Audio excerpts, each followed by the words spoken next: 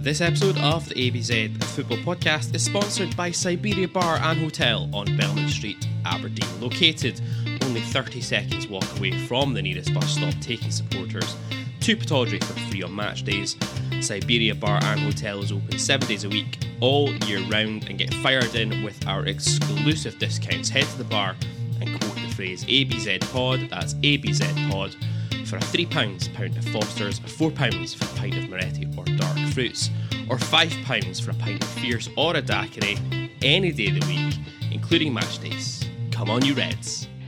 Oh, red slight of foot there.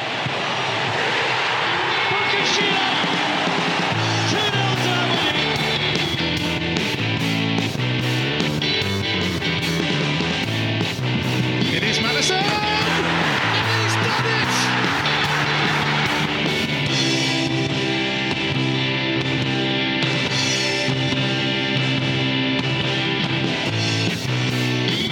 It's Wednesday, and you know what that means. Welcome to episode 74 of the ABZ Football Podcast. I'm Gary Scott. Joining me this week, as always, it is Gavin J. Baxter, and a welcome return to the fold for Mr. Graham Steele. Gents, how's it going? Good, thank you. Doing a lot better until about 5 minutes ago when Jordan Henderson scored. Well, Yeah, yes. it might be a depressing episode. They're always depressing episodes. True, it might not be Aberdeen making us depressed. For once. Came into this game with trepidation, anxiety, and now it's just like foregone conclusion that England will be progressing. But I'm sure France will take care of that. Here, there we go. In a week that saw Hearts involved in a mid-season brawl with Almeria that saw their game abandoned, that saw Park Thistle goalkeeper Jamie Snedden with a last-minute equaliser for the Harry Rags at Cove, and saw the Dons draw a non-league opposition in the Scottish Cup for the first time since 1971. Yes, what exactly is a Darvel? It's another busy-ish week on the ABZ Football Podcast as we are going to take a look back. We're going to give you our views on the new boys who arrived at the club this summer. It's all about recruitment this week. We'll take a look back at all the news from AB24. We'll check in with the Quines along with the young team and our regular loan watch. And after the break, as we said, given this episode is all about recruitment, we'll bring you an interview with Lee Scott, chief scout for Valais of the Argentinian Premier Division, but before that, most recently, the former recruitment analyst at the Dons, who was part of our recruitment drive over the summer, as he gives us an insight into the structure of our recruitment team, his role, how it all ties together, and does Darren Mowbray exist? Well, that was the plan. But as we all know in Scottish football, things can change on a dime. Due to contractual issues a la Liam Scales, Gary was unavailable for the chat with Lee Scott, so we've had to rejig a few things, and instead of bringing one giant episode on Wednesday, what we're going to do instead, we're going to release this episode with myself, Gary and Graham talking about the summer recruitment, and then later in the week, most likely Friday, we will then bring you our chat with Lee Scott, and we'll get to the bottom of all the important questions, and make no mistake, we will find out about Darren Mowbray. Thank you very much. We now return you to your regularly scheduled programming. But first, if you've been with us for the last couple of weeks, you'll have heard us run down the season to date so far, alongside our esteemed guests in the form of Tom Watt and Andy Murray. And at the end of each of those segments, we had Tom and Andy give us their thoughts on our new signings who joined us in the summer. So we thought maybe now it was time for us to do a little bit of a deep dive on our new arrivals, how we think they've got on, and I guess there's even some hashtag data to help us on our way. I guess before we get started on that, boys, Gav, you kind of threw this one out to the Twitter sphere the other day, and it's maybe worthwhile asking you too as well. Obviously, last summer we saw a number of players leave the club, not just coming in. In hindsight now, are there any of the players who did leave that you think we maybe should have kept a hold of? Not that I can think of off the top of my head. Yeah, if money wasn't an object, then Lewis Ferguson. But also the deal worked out very well for Aberdeen in that sense, and it's worked out pretty well for him so far. Given the difficulties, given the shuffling of the deck we've had to do at times, and given how light we are, probably Considine. Yeah, Ferguson. Actually, I'd forgotten Ferguson. Ferguson's a good shout, and for sentimental reasons, Considine. Sentimental, and he's done a job for St Johnstone this year, much to my much surprise actually. As far as just having another experienced head at the back and coverage, if we could have worked out an arrangement with Andy and perhaps more poignantly, perhaps his agent, then I think that would have been I think that could have solved a few problems that we've had to deal with up until this point. Yeah, that's probably fair. Other than that, the rest of them, it was clearing out the deadwood or just time for guys to move on. So no one's going away and done anything that's made me think, that was a real mistake. How come we couldn't get him to do that at Aberdeen? Jet scored a penalty last week. I'm surprised he could bother his arse to get out of bed and play. I think from my perspective, I don't think there's any of the guys who left. Realistically, we would have kept Ramsey, Ferguson. They were always going to go, especially with some money on offer for the club. So I don't think they're realistic to suggest we would have kept them. Considine maybe, but the thing is, I still think the club were kind of right about the Considine thing. I think a year's deal would have been the max they should have offered him, and if that wasn't going to work out, that wasn't going to work out. I must admit, I've been surprised he's played. I think he's played every minute of the league game and of league games, I think, so far for St Johnstone, and his hashtag date is actually pretty good this season as well, in fairness. But I think he would have been a cover player for me anyway. I don't think it would have been him in as a first choice. I think having him and Anthony Stewart as a centre half pairing would be giving me all sorts of fears in terms of pace and a ball over the top. One thing I would say, we didn't talk about this last week, but I'm really pleased. I must admit, I'm really pleased for Dylan McGee that he's picked up a club now at Forest Green Rovers, and I saw he got man of the match for them yesterday as well. So I don't think we really ever saw the best out of McGee at Aberdeen. I think there's definitely a player in there, and if he keeps himself fit, Graham's just like smirking, I can see at the moment. But I'm glad to see he's picked up a club, because I think out of all the guys who left us last season, for him to have been the one that didn't pick up something was a bit of a shame, I thought. So at least he's got something now, and hopefully he can kind of crack on.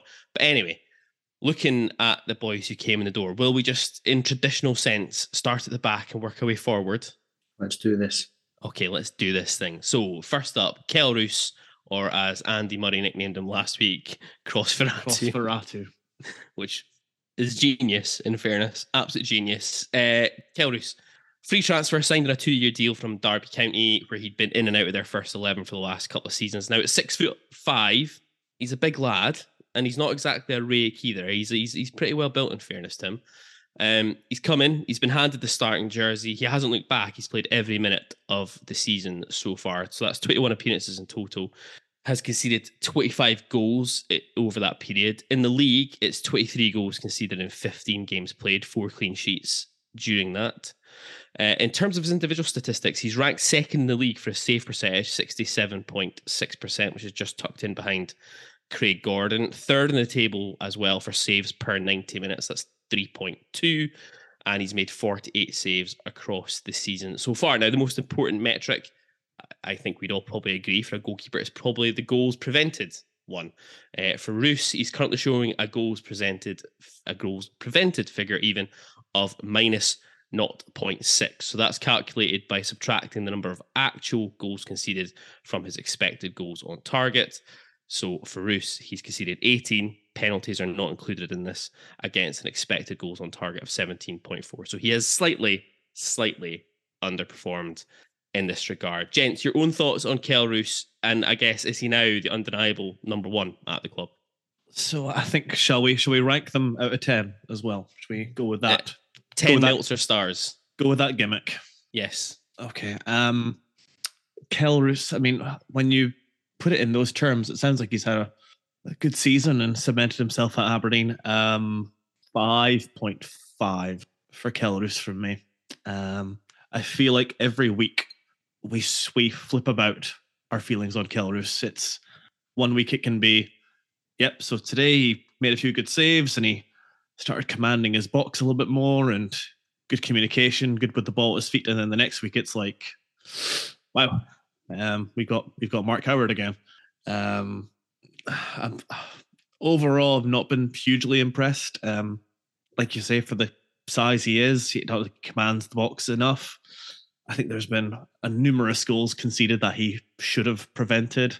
He's on his day capable of being a good shot stopper, but beyond that, I think when I put it in the context of where we've come from with Joe Lewis, who did not have a great season last year, as did nearly nobody else. But the question is, has Keller's come in and been a marked improvement on Joe Lewis, I would struggle to make that argument. So yeah, pretty inconsistent, but yeah, not been hugely impressed, truth be told. So 5.5. I'll confess, actually, I kind of lost my train of thought trying to understand all that data gobbledygook. So I think I don't necessarily need that to form my opinion. I'm going to be generous and round up to a 6. And I just don't think he's better than Joe Lewis. Like, you'd look at him, that he's at least as tall, but he's probably a bit sturdier than Lewis. So you think, right, that'll stand him in good stead. But he just doesn't use it. Like you're saying, Gavin, he just doesn't. I don't think he commands his box for a keeper who looks like he's got all the physical attributes that you'd want. And I think the shot stopping's a difficult one to necessarily boil down to, because you've not seen Lewis get a run of games in front of that defence. You don't know what sort of chances are being conceded. So there may be sort of 6.5 behind the defence even. Sorry, you know what I mean. Lewis hasn't had a run of games. You're right, with that defence, so you don't know what sort of shots he'd be facing, but he's probably on a par with Lewis from that point of view, maybe a little bit below. I know he's been at fault for some, but then find me a keeper who's not at fault for goals. I think the biggest difference between the two of them is I just don't have any confidence when the ball comes into the box for Kilruth. He's either stuck on his line or flapping at it, generally speaking, and I felt Lewis was pretty good at usually coming and just collecting, which just takes the heat out of the situation, because, punching it's fine if you get a really good punch on it, but keepers just sort of punch it to the opposition and then you're in trouble straight away. Whereas I felt more often than not, Lewis was pretty good at just coming, collecting the ball, and I felt like the players knew he was just always pretty much going to do that, so you kind of get into that mindset of the keepers coming pretty much all the time, so it's easier. I feel like it's a good way to work, whereas if he's always on his line, it just unsettles me a little bit. So I'm going to say a 6. I don't think he's as good as Joe Lewis, personally. That being said, he probably has found his feet a little bit from when he first arrived. I feel like he has improved. His performances are better. I personally don't think he should be the number 1. But to answer your question, is he undeniable number 1? I guess you've got to say yes. Yeah, I think Roos he's an interesting one, isn't he, from that side of things? Because, Gav, you're right. I think we flip between, on a weekly basis, whether he's doing well or whether he's been poor. I'm trying to think which game it was now. Was it Hibs at home, where I thought he played really well? I distinctly recall you commenting that you felt it was his best game. I think it was his best game, Hibs at home. And then the following Tuesday against Livingston away, he was back to being pretty poor again. He's a very odd goalkeeper to try and get a proper read on. Because the thing is, like, this is where I think statistics sometimes, or the data, can be perhaps misleading, I guess, from one perspective, because his metrics are all actually pretty decent this season, compared to everyone else in the league. But when you watch him, there is just this little nagging feeling about him, isn't there? Sometimes he's just not quite there. He's got all the tools in the toolbox to be a really, really good goalkeeper. He's good size, both height-wise and from a frame perspective. He's actually not bad with the ball at his feet, in fairness to him. If there's one thing he's got above Joe Lewis, it's his ability with the ball at his feet. Now, I don't want to get into an argument now about, well, who gives a shit, because he's a goalkeeper, so he should just be doing that. But just in terms of an all-rounded goalkeeper, he's definitely a better player with the ball at his feet than Lewis is. But for me, it's just a complete lack of willingness to use that size and bulk that he's got. He should be coming and claiming, and we've seen it a few times this season, when he comes and he tries to punch the ball, and it's not a preference for me, don't get me wrong, but when he comes and does it, he generally does it quite well. So it's like, just do more of that, especially because goalkeepers are effectively a protected breed as well, that 9 times out of 10, if he gets knocked or he makes a big deal of it, we'll probably get a free kick anyway. So shot stopping, I think he's been generally okay. I can't really think of too many goals that I'd look at and go, he should have done better with that. I think the Motherwell goal away from home that McKinstry scores, I still think he should do better with that. Apart from that, there's not very many I think he could have done much. There's definitely been a couple I know we've spoken, but I can't remember. Ross County away. But then, that goes back to, look at any keeper any season, there'll always be some way you can say, he should have done better there. I don't feel like he's been chucking them in. No, I mean, and his on a regular basis, and we're probably been a little critical on the ones that we think he could have done better with. But I think the main gripe is definitely the commanding of the box. Yeah. His goals prevented kind of stack up to that, don't they? He's not throwing them in. He's basically conceding what he should concede effectively. I think the big thing for me is the lack of commanding in the box, especially for a team who've really struggled with set pieces this season. I can't help that part of that is because we don't have a goalkeeper coming and I dominating. think there's a bit. I mean, we're not the tallest team. No, we're absolutely not the tallest. It's not like we've got giants at the back who are clearing everything anyway. So I feel like you maybe rely on your keeper more in that situation because the likelihood is someone's going to outjump your defenders. So that puts more pressure on the keeper, in my opinion, to come in and claim. And he just doesn't do it. I think if we went through the season microscopically, we could pick out goals from, any number of games. Partick Thistle comes to mind for me. Yeah, Thistle, he's pretty poor there. It is that thing that when it comes to the data and the stats, you compare it to Joe Lewis's last season, and that kind of reveals that Sam Addis is right, and all this data and all this tiki-taka and all the statistics just a load of bollocks. Because you think of like games like Hearts where he saves a number of shots, but they're shots that are straight at him, compared to Joe Lewis last year, who gets one shot a game, worldy top corner. What are you supposed to do? With Kelrus, I just feel that in the future we're going to lose a really big game because of indecision or a mistake from Kelrus, and we'll all have seen it coming. That's where I am with him. It's fair enough. I think the jury's probably still out. For me, he's probably 6.5 out of 10. I don't think he's as bad as in the 5s, but he's not been really... So I think we've landed on an average of 6 there. An average of 6, I think, is where we're at. So there we go. Let's move on then. Jayden Richardson. So what was that, Gav? Well, I was just going to say, I've pulled like a little poll of the Twitter replies. And about you have done one. Excellent. About 6 to 7 is kind of the range that Kelrus is in. So it appears that the people are in agreement with us on that one. Excellent. Gav didn't tell us he was running his own little slide hustle here. Well done, Gav. Excellent stuff. Let's keep a track on that. That's all by the way. I'm not clever enough to work out how to use Excel properly. Jayden Richardson. So signed from Nottingham Forest on a 3-year deal in the summer for an undisclosed fee. He's been reasonably consistently in the starting lineup through the season, although he did find himself on the bench for the last game prior to the World Cup break against Dundee United. Matty Kennedy took his place at right wing back for that one. So that's 14 matches in the league, 0 assists and 0 goals in the league. He's still only 22, so there's still, I guess, time for him to develop. He's not played a lot of top team football in his 22 years. I guess of all of the players who've played consistently across the season, this is probably the one with the biggest question mark about him, I would suggest. Yeah, I would agree. Yeah, I don't want to rule him out by any means, because I think he's clearly a player we've invested in with a view to the future. But it's difficult to not recognize that, generally speaking, teams appear to target him, and there'll be a reason for that because of their analytics have indicated that he is a significant weakness in our defense. He's since, I don't know, maybe about Tannadice, kind of not been doing the things that he was good at to begin with, which was generally speaking getting up and down the line and running at opposition wing backs with his pace and causing problems. But I think there's a lot to work on in almost every aspect of his game, and it's difficult to... I mean, I think for a number of weeks now, I've been calling for him to be pulled out of the firing line. So it's hard to look at this and be overly positive about Jayden Richardson's performances so far. So I think I'm going to go ahead and give him, like I said, I'm not ruling him out. I think there's something that we can work with there, but as it stands, I'm going to say a 4. Yeah, I think that most of that's fair. There's a lot... when does potential become, just not realised or not good enough? Who knows? I have a horrible feeling he might be walking away from Pataudry with a pile of cash, and it's not because he's gone for a big transfer.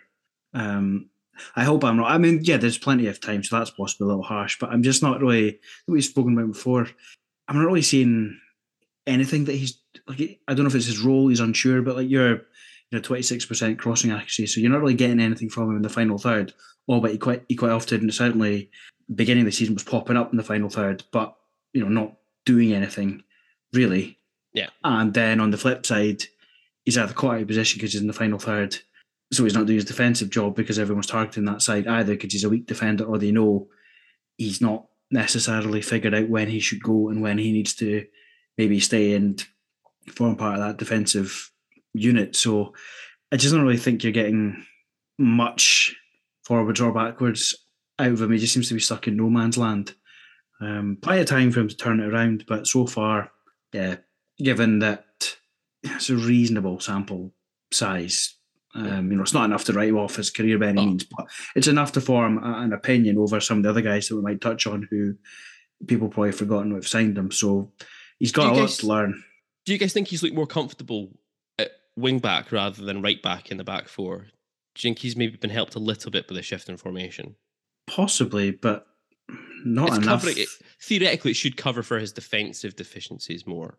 It should do, but then that just highlights that he's not really delivering in the final third either. Well, I was going to say conversely, I think since we moved to a back three, I think his attacking output has suffered actually, which is a bit odd. Yeah, so I would take your point if I felt, okay, he's maybe not having to do or is not as exposed defensively, and that's great because look at the crosses he's been putting in, the assists, but it's almost like a change, not necessarily to help him out, but a change that theoretically should help him out actually hasn't had any positive impact, and I can't quite get my head around that one either. So I think I would go with a 4. I hope he can turn it around, or we can adjust the team a little bit to help him out, because he's a relatively young man. We've got him for a few years, so you kind of hope that he starts to make that position his own. Yeah, and I guess that's the thing we need to put into perspective as well with Richardson, I suppose, isn't it? That he's 22, so in the modern game, that's not young anymore, because you're seeing players come through at 17, 18. But he's only really had one half season of men's football under his belt before he moved here. That was half a season at Notts County last year. I don't care what anyone says, there's a definitive step up in quality between the National League in England and the Premier League in Scotland. He needs to kind of get to grips with that quite quickly. He has only played 14 games, so maybe we just need to give him a little bit of time before he gets written off. But so far, it's not been ideal. I think he's got all the tools, there to be a good attacking fullback, right wing back. His pace is frightening at times, in fairness to him. Defensively, it's just that lack of nous, I think. I can't decide. Like I said, we highlighted earlier on, his crossing accuracy is 26% this season, which I actually can't decide if that seems reasonable for a wing back. One in 4 boxes coming in is... Without any comparisons, it's a bit... Because you look at that and you think, he's a professional footballer. Yeah. That's garbage. But actually, if you were to put all the guys that play in his position and line up their stats, and he's in and around pretty much, the best of the rest or something, then, okay, that is just the percentages that you can expect. You'd think it should be more, but it's not. So it's difficult to know without any context, but you just look at that, and I guess I haven't done it, but if you're a professional footballer and you're training, how hard can it be across the ball? Well, who is held up right now as being probably the best right back in the world from an attacking perspective? In the world? Well, yeah, or let's just say, maybe not in the world. Let's just say on the British Isles, who's held out consistently as being... I guess you'd be looking at your Kyle Walkers. Yeah, or for the sake of looking at it right now, let's just say Trent Alexander-Arnold, because he's the guy who I've thrown up the stats for. Of course, yes. His cross accuracy this season is 25%. He has been ranked, though, this year. He has been, hasn't he? Bad comparison. Let's look at Kyle Walker, will we, quickly? Don't say we're not professional by looking at this shit on the fly. Kyle Walker's this season 17%. So 17%? I don't know. Do these guys not train? Maybe. That's Haaland that they're throwing the ball at. I know. I don't know. Not Sean Maloney. How many would he score with more than a 17% cross accuracy?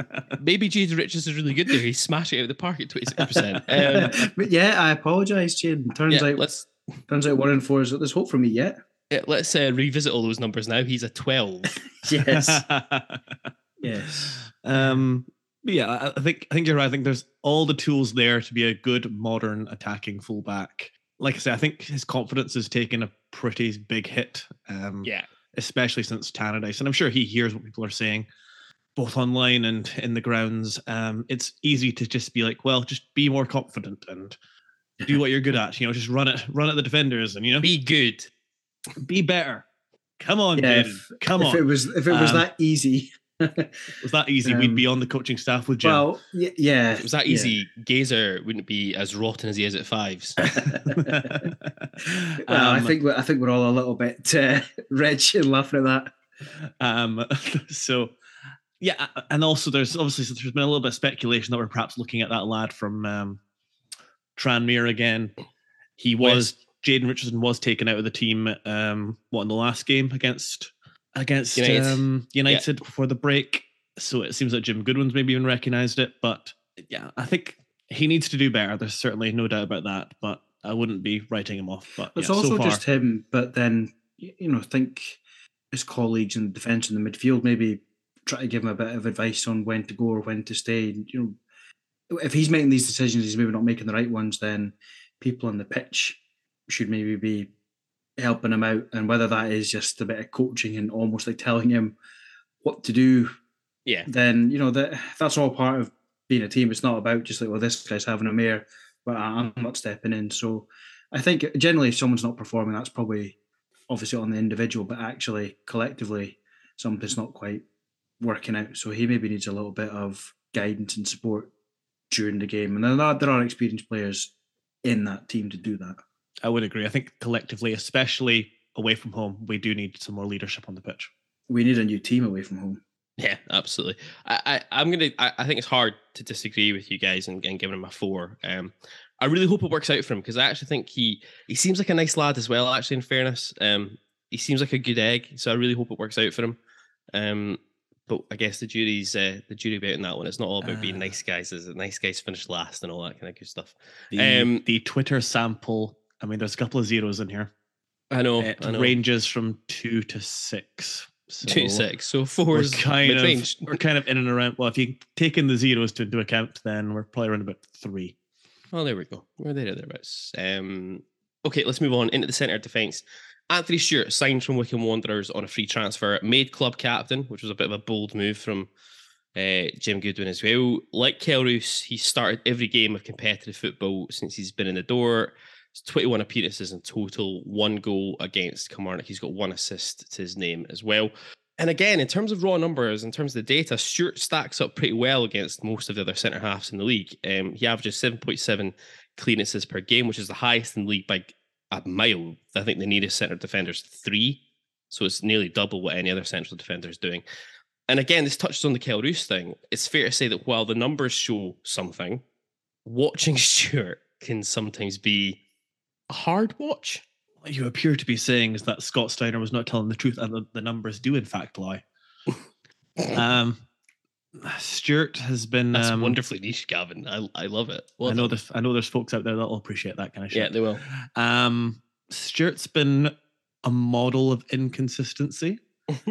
A throwback in a team that models inconsistency. Yeah. He embodies it. He's a twice club captain. He's a throwback to a time when defending was a simpler game, shall we say? But I don't know. It's not so much him that I'm looking at. It's more a recruitment team of the perspective of, if you want to evolve the team to match the way the football has changed, and you want to be playing out from the back and all that kind of good stuff, why do you sign a player that can't play with the ball on the ground in this pretty integral position to playing out from the back? He's a good defender on his day, definitely. He's a great header of the ball. He's very brave. He's very strong. But I just look at him and just think, like, he is so incredibly limited. It kind of almost defies belief for me when you talk about a professional footballer. And then you have to acknowledge as well that we went into the season with the idea of a 4-2-3-1, 4-3-3 system. And then within 10 something games, we've then recalibrated everything completely. Yeah. Mostly to cover up the inadequacies of one player, principally being Anthony Stewart, which has then limited the opportunities for any one of the 7 million wingers that we signed in the summer. So as a piece of business, as JR would say, I don't really know what to make of it. So with that all being said, with my rambling over, I'm going to have to go ahead and say, much like Kelroos, 5.5? I think 5.5 is a little harsh. I take your point that, him with the ball, like not in the opposition half, just gives me the fear. So I don't want him doing any actual footballing. But him as a defender with balls into the box and stuff like that, I think he's done really rather well. At that, I think he's a solid defender. I think if we want to be expansive, then it's maybe not going to happen this season. We should focus on being a bit more resilient and just play to the strengths of the players that we've got. So as a defender, I think he's pretty solid. I know he's had a couple of bad games, who hasn't, but as a footballer, I know what you mean. There's definitely deficiency there. So I would say a 7. I'm happy enough with him. I just kind of want him to be set up to do his defending, and people should be available for a short pass, and then they can go and play the football. Do you think? I mean, Gav made an interesting point about us like looking to play in a particular way, right? But do you think that perhaps, because Gav, you're looking at it from a recruitment perspective, and if we want to play in a certain way, why we sign this guy? But I do wonder, and we'll touch on it with Lee later on this. I wonder though if part of the thinking with Stuart was we need a defender who defends first and foremost, because of how bad we were defensively last season. Now, I'm not saying we've improved defensively this season because the numbers don't lie. We're actually, I think, worse potentially at this moment in time than we were last season from a defensive perspective. I would need to go and double check that. It depends which way you look at it. Yeah. I think just in pure numbers, goals conceded, I think we're worse this season than we were last at this stage. I can see Gavin looking quizzically at me as a way to go and start wheeling his abacus out, I think. But I wonder if part of the decision making here was let's get a guy who can come in and just head things clear, kick things clear from a defensive perspective is all right. And then maybe put him alongside somebody like a Liam Scales, who we'll come on to in a minute, who's a bit more of a ball player. And we basically say to Stuart, just what Graham was saying, do the defensive thing, offload the ball to the nearest player and let them deal with that. The problem has been that certain teams have picked up on that very quickly. And United away, Tannadice was in particular the worst for this, I think, where United just sat off anybody. They completely blitzed anybody but Stuart when they were on the ball. Whenever Stuart had it, they just let him have it. And it was a case of trying and play through us with this guy. And it was an absolute shit show. And this is what obviously prompted the formational setup change to the 3. And it's fair to say we've looked better, I think, in the 3 overall. It has in a weird way, though.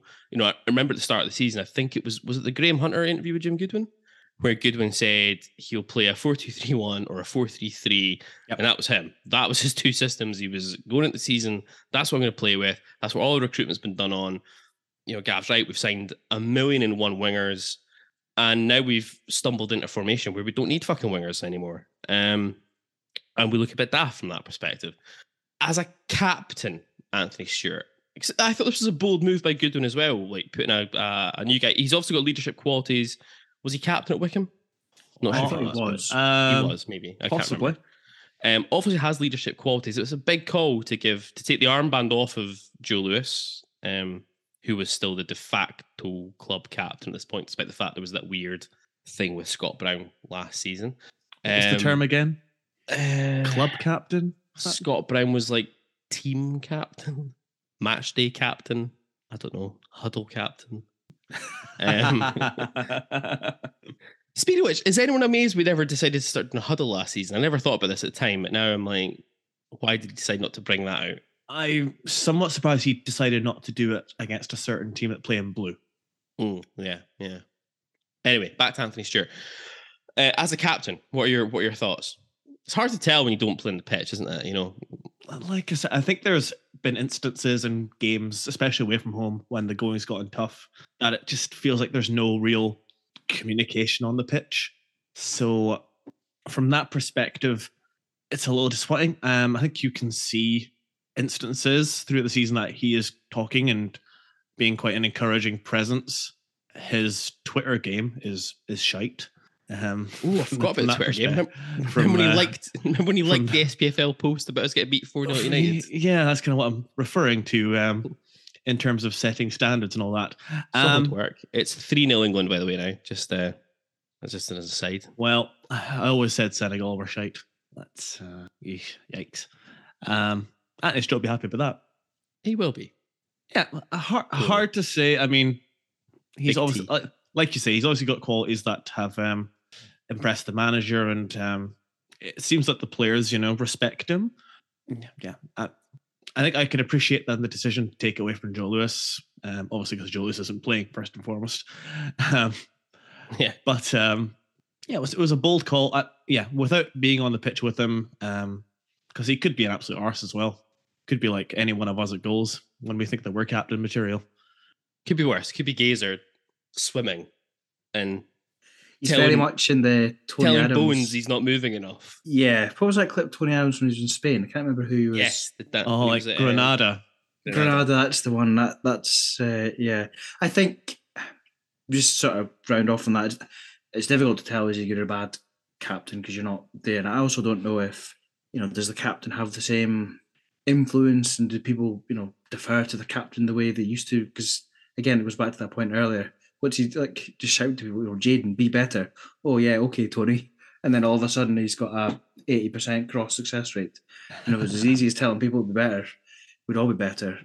I think as a position, I quite like. I think that's a logical position to have your captain because you can see the whole game sort of in front of you. So, but it's just whether he's sort of got that tactical acumen to almost make those changes on the pitch or be able to identify where problems are. I'm not so sure. I think he's doing a decent job overall. Bold move to make him the captain, I agree, but I think he's doing a decent job. What I would say is he does certainly lead from the front. If a ball is there to be headed, he'll get his head in it. He will fight. Yeah, that's a good point. He's a little bit like Russell was in that way. Yeah, I agree about that. I think that's a very fair comparison. The thing I do like about Stuart, I think we touched on it in the Hibs game as well in particular. Every time a ball gets swung at our box, that's not from a corner or a set piece. For some bizarre reason, this doesn't happen. But generally speaking, in open play, a ball gets swung at our box and it normally falls at Stuart's feet or his head just to hoof it or head it away. And that's good from a positional play perspective. He clearly reads the game pretty well from that sense. So anyway, Anthony Stewart, I mean, for me, I'm going to give him a 6 out of 10. I think when he's been good, he's been really good. And when he's been bad, he's been honking. So it's like, how do you balance that off? I'm going to give him a 6 because he scored against Kilmarnock, and that was quite funny because I out-muscled Ash Taylor for it. And hopefully that put to bed anyone who wanted to think about bringing Ash Taylor back to Pittodrie, who I still see people talk about sometimes. That is Walsall reject Ash Taylor to you. Thank you very much. Madness. The Twitter poll, 5.5 to 7.5. There we go. We're banging in the middle. Look at us, the voice of the people.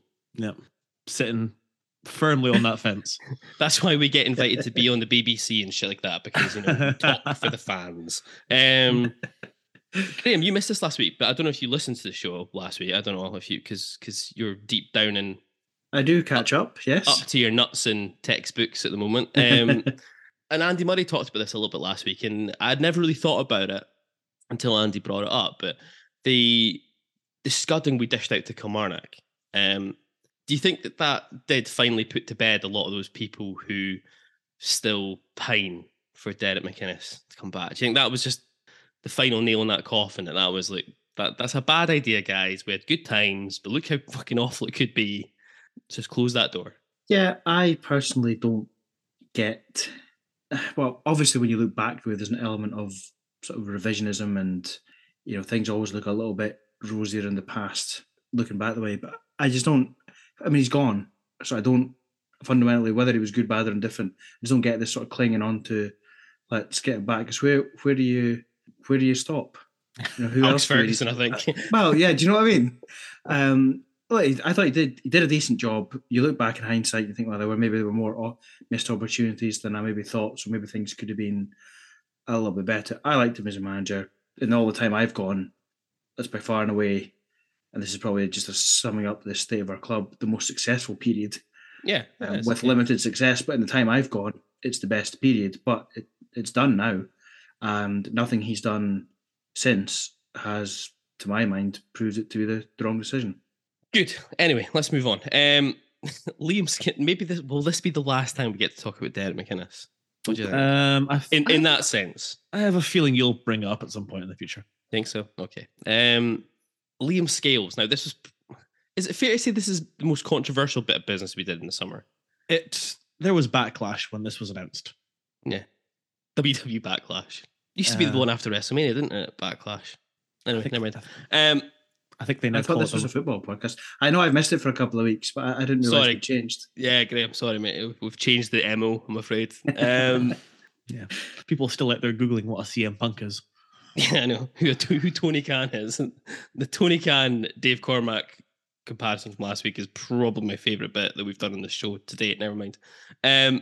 Obviously, signed on loan for the season from Celtic, where he's had little game time since he joined from Shamrock Rovers at the start of last season. He's featured in 19 games in total so far. Sorry, Gav, were you? Well, I was going to say on loan from Celtic, which obviously means that he isn't ineligible to play Celtic whenever we come up against the hoops. The hoops. As I said, he's featured in 19 games in total so far this season. He missed out in the league opener at Celtic for, let's just call it reasons, shall we? And then missed the home game against Kilmarnock after being red carded at Easter Road. A proper left-footed, left-sided centre defender. I just realised I walked into a trope there, but never mind. His range of passing and his ability on the ball was definitely good. I think it's nice to see that we've actively gone out and tried to sign a left-sided centre-half to make that work, given the horrendous debacle we had last season watching Ross McCrory or David Bates attempt to play on the left-hand side of a back four.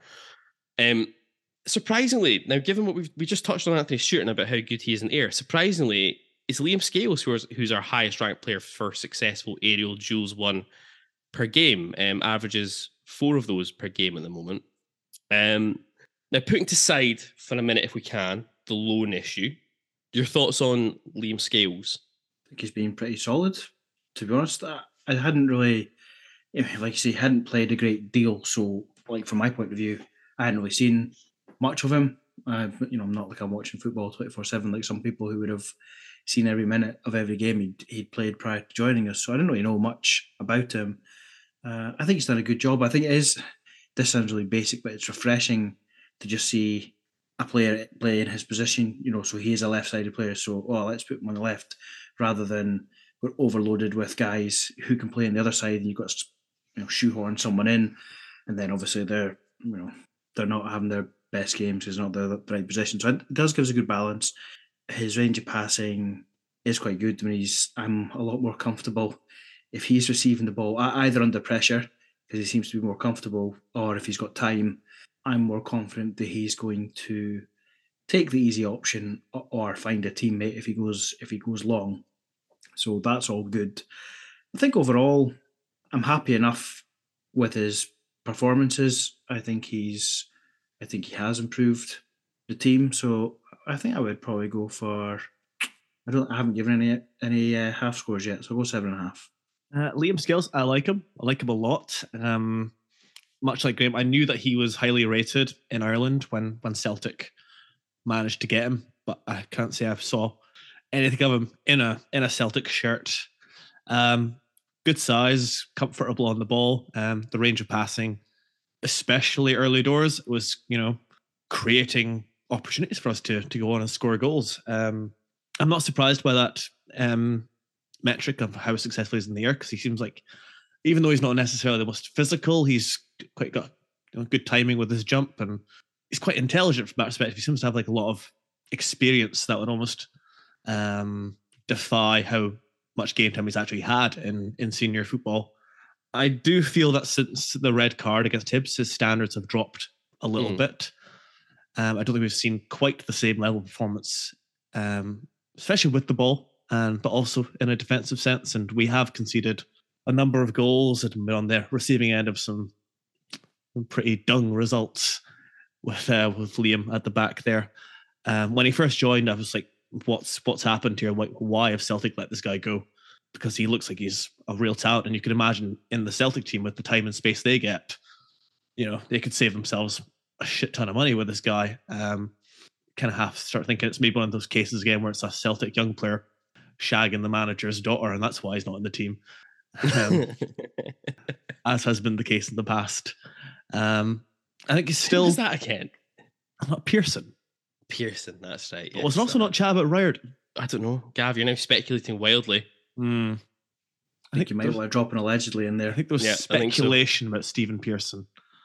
And I think the Stephen Pearson one was probably more accurate than not. I didn't hear the Derek Riordan one, though. I could be getting Derek Riordan mixed up with another mink. How have we not talked about the Lee Griffiths Paul McGowan thing, by the way? I don't know. Do you want to talk about it now? Is it because it's an ongoing legal issue? Oh, let's just take allegedly in front of it. It'll be fine. Yeah. All I have to say is it's always the ones you least expect.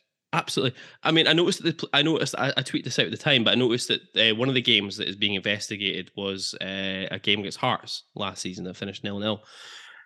So I'm just going to put it out there again. If what you're telling me is that Hearts were involved in a bent game last season and that they should be stripped of all of their points and retrospectively relegated, I'm okay with that. I think that the league needs to really throw a book at this. I really do. Kind of what Lee Griffiths and Paul McGowan did that day. Allegedly.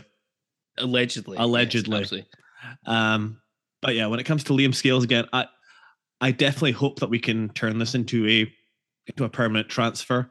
I've still got the doubt in my mind that he's done so well that Celtic might just tout him around other clubs that can throw bigger fees than us at him. But yeah, there's still work to be done. But all in all, a good signing, a very good signing actually. Graham, I guess if we could make this a permanent deal, would you be up for that? Based on what we've seen so far, yeah, I'd be quite content with that. For what it's worth, I think it's unlikely, but I'd be happy if we could make it happen. Well, I was going to say, has it become more likely though? Because Celtic have obviously signed Yuki Kobayashi in the week, who is a left-sided centre defender, which theoretically pushes Scales way out of the picture now at Celtic, because that puts them behind what they've got. Who have they got now? Starfelt, Carter Vickers. Obviously, Starfelt's injured, but Carter Vickers, the boy Jens, Stephen Welsh was probably ahead of Scales in the pecking order. I know, Graham. Graham's just like bemused by that one. And now Kobayashi's coming in as well. So that pushes Scales way down the pecking order at Celtic Park. So I wonder if there might be an opportunity for us to do a little bit of business. I just think we won't be able to afford the fee that Celtic will want. He'll be getting paid more there. You've actually just said Celtic. So I have just said Celtic. But they'll put him out on loan where he'll still pick up his Celtic wages, or they will sell him for a fee that we can't afford. It's pretty pessimistic, but that's my take on it. I can't imagine we could get a contract together that would match his wages, let alone find the money that Celtic will want. If I'm proven wrong and he does sign, then I would say that's going to be a pretty good bit of business, but I just think that's going to be a step too far. Yeah, there's obviously no terms within the loan agreement of a fee in mind that's could be agreed upon. So I tend to agree with Graham that if it goes to market, then we'll just be blown out of the water, and Liam Scales will be a distant memory. Dave Cormack should be on the phone to Peter Law. Will ask him if he wants to talk turkey, brother. Gav didn't give us a score out of 10 there, I don't think. Liam Scales, I'm gonna say 7.5. Ooh, 2 7.5. There we go. I'm gonna say I'm actually gonna say the same. I'm gonna go 7.5 as well. I think if he'd kept up the form that we saw really early season, I would have probably gone an 8 or a 9 actually, because I thought he was looking very, very good. There's still the whole issue with the fact that as a lone player from Celtic, obviously we can't play him against them. It's going to be interesting to see what we do now against Celtic in the first game back, and we'll touch on this next week in the preview, because now we've moved to a 3. We literally don't have any other centre half at the club to push into that left-sided centre half area unless we decide to actually give Jack Milne a go, which, given he's not played very much this season at all, was a tall ask for the young man to come in against Celtic in the first game. But we'll see what happens on that one. We'll touch on this in the preview next week, I guess. But 7.5, I think, is fair for Liam Scales. Let's move on. We've talked enough about Liam Scales. Hayden Coulson signed on loan from Middlesbrough on a 1-year loan. Made his debut in the league opener at Celtic Park. He's gone on to make 13 appearances in total across all competitions. Scored in the home win against Partick Thistle in the League Cup. Had a massive hand in one of the other goals as well that night. And I think we've said it before in the show, but it's probably worth repeating. I think at the time, probably the signing that was the most underwhelming out of all of our summer business. I think we probably all looked at it at the same time as being loan from English second tier. We've seen how this has gone before. When we've spoken to Borough fans, when we spoke to, for the life of me, I can't remember his name now. It wasn't Colin, was it? I think it might have been Colin, that's right. From the Borough podcast, it was a very lukewarm feeling. It's probably the best way to put it. He's got one assist to his name in the league. It's fair to say he's really added some attacking threat down our left flank. Defensively, I think in the main he's been okay, except for the first 45 minutes at Tannadice. Kept Martin Boyle relatively quiet Easter Road while he was on. I thought he did a good job there. Biggest issue with Hayden Coulson seems to be getting him to last 90 minutes and then keeping him fit, I think. But gents, your thoughts on Hayden Coulson? Yeah, when we got him in, because he was one of the final bits of business. Yes, he was, yeah. From recollection. And like you say, yeah, you look at it, he's like 23, 24. So, still young, but not young. You expect him to have some real game time under his belt, and he didn't really have buck. Didn't really have any of that. I think a couple of pretty unsuccessful loan spells, injury records. It's, I think, to steal Graham's chat, it's that Grand Theft Auto meme of, oh shit, here we go again. And it's amazing how much mileage we get with that meme supporting Aberdeen, isn't it? Absolutely. And yeah, the Middlesbrough fan we chatted to, he didn't sound. I think he sort of said that Hayden has some talent, but putting all together, that could be difficult. And he's like completely out of the picture at Middlesbrough, and it was a pretty big loan spell for him coming up here. I've liked him a lot. He's really impressed me. He's quick. He's got really quick feet. He can beat a man. He's been really dangerous going forward. And when you see all that, you start to think, okay, well, this is clearly a case of a winger who's maybe not been quite good enough to be a winger. So then they've turned him into a fullback, and we'll see what happens there. Defensively, I think he's been pretty solid. He's come in. I think the disappointing thing is, as you're right, it's the fact that we've had to manage his game time so much, and sometimes he gets going and then it's an injury, or we're playing on a plastic pitch, so we're not willing to put him into that game, which then compromises the team. Because I think we have our alternative is a marked downgrade from Hayden.